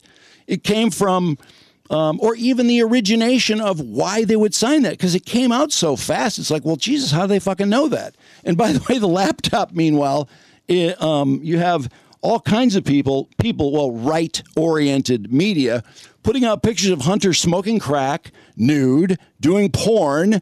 I mean, there were so many things like, gee, that sure seems like it would have come from his laptop. I mean, who else's laptop would that come from? But instead, they simply took the word of the 50 former Intel. I mean, I hope no one ever does this again, although I've seen many times where they say, 100 people. I mean, I'll give you a really dumb example of it. When Megyn Kelly said she didn't know what blackface was in high school, 100 of her high school classmates signed a petition saying they knew what blackface was, which is like, what? But I think people do this sometimes just for that reason, because they didn't like Megyn Kelly. They wanted her to lose her job, or they were not on the political side of the ledger that she was on. And as for Anthony Blinken and all these former CIA people, I mean, Leon Panetta signed it. James Clapper, Obama CIA director, John Brennan. I mean, wouldn't you think there'd be some interest in these people and the fact that they signed something that really eliminated a story that was damaging? And I'm not saying that the story would have changed the election or otherwise. It's just that, wow, what a fucked up way of doing business that was. And the way the media carried the mail is kind of incredible. I mean, I would say it's a pretty good example of how to make anything go away. I don't know if it would work again, but it seems like it'd be worth a try. Come on, man. But that story, too, is that story being reported a lot? Because now the media's in this position where, oh, fuck, we have to report on this Hunter Biden whistleblower. And so all of a sudden they're all reporting on the whistleblower. Well, in regards to the IRS whistleblower and not paying taxes and whatnot. So, that was covered Friday morning. Well, when he came out, because his lawyer was out there talking to people, because he isn't named yet. In my opinion, I have much less interest in whether Hunter Biden legally bought a gun, whether Hunter Biden paid taxes or whatever. I'm more interested in how 9 Biden family members got large sums of money from China, Russia, and Ukraine. To me, that's the story, is what the fuck is going on. The story is if the other side got anything for it. Well, but do we really want family members of but I think people? Don't you think they capitalize on the name all the fucking time? Like, well, yeah, but what they said was that Hunter Biden was he's a good board member for this thing in Ukraine. He never got money from China and Russia. That was always the story, was that, no, this is all bullshit. Sure. China is total bullshit. And then they keep moving the goalposts. Well, yeah, he got money from China, but his father had nothing to do with it. And then that's all they said, is that his father doesn't know anything about his business. Joe Biden doesn't know anything about Hunter's business, but he did fly on Air Force 2 to China with Hunter when he met a guy from an energy company where Joe Biden was president. You got another guy, and this is really getting in the weeds here, but Tony Bobolinsky, who says he also met Joe Biden. He's the one who was emailed with the division of funds with 10% going to, quote unquote, the big guy. Now, whether they ever get into that, I think what they're trying to do should be very easy to prove then. Yeah, I don't know what the problem is. I mean, this whistleblower, the whistleblower claims that, the books are cooked, or that the investigators are cooked, and a lot of people are wondering what the fuck is going on with the DA. I mean, this is way over my head. I was just fascinated, honestly, and I know I'll get railed for it for the politics of it. I'm more fascinated by the media and how the media just killed that story. It just killed it. I mean, platforms, literally, you couldn't put anything up.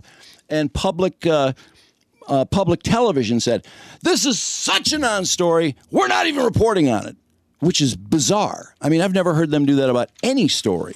In fact, I can hardly think of a news outlet that said, "This is such a non-story, we're not doing a story on it." I mean, you usually would just not do a story on it. But anyway, that one will be interesting to see. I think it's going to end up with some sort of IRS thing or the gun thing. What? That's from like 2014 or something? I mean, it just seems like a really odd thing to charge some with now. But then again, you have Trump. Oh, but if he's not paying his taxes, fuck him. Well, if he's not paying his taxes, yeah. I mean, that's all very complicated, and his financial records are extremely complicated, and they've been under lock and key with the child who he had with the stripper, and when they got to the financial documents, then, of course, he suddenly settled, and now she's asking him for more money, and on and on and on. But the wrong kid died. Along with this story is the story that Hunter is going to take a more active role in the Joe Biden campaign because It's a great idea. They have not announced that officially, have they? He's supposed to announce it this week, I guess. And they've got there's a new poll today in USA Today, which is, I find all these polls unnerving because what the polls are telling me is that these two people are actually going to run against each other for president in 2024. And I don't really want to see either one of them on the ballot because Joe Biden's going to be 82 years old, and Trump will be 79, I think. But 93% of 2020 voters for Trump approved of the job he did as president. 5% disapprove, according to the new USA Today poll. 45% are more excited to vote for Trump in 2024 than in 2020. 33% are less excited. As far as this is probably the most interesting in the poll. The Trump indictment, 69% said it made no difference, and then you have the other 31%. Of that 31%, thank you, 7-1 say it makes them more likely to vote for Trump than against him. So the indictment makes people 7-1 more likely to vote for Trump than not. As for Biden, that's right. His numbers were not bad. They're about the same. 85% of his 2020 voters approve of the job he's doing. 10% disapprove. I got hairy legs. Well, actually, this is significant. 43% are less excited about voting for him in 2024. 24% are more excited, whereas with Trump, it's 93% of 2020 voters are more exhilarated at the idea of voting for him, which I don't know, all of it blows my mind, to be honest. Corn Pop was a bad dude. 70% said Biden's positions and policies are about right. 21% said not progressive enough. 6% said too progressive. And on the subject of age, 55% said it doesn't make a lot of difference. And 42% said they're less likely to support him. But less likely doesn't mean anything because what, are they going to not vote for him? They're going to vote for Trump instead? It'll make the primaries easy. Also remember that every single poll is always off when it regards to Donald Trump. I don't know why it is, but every poll has been so off. Well, these polls are asking people within the party, so they might be a little better. But you're right. Trump polls have typically been pretty nuts.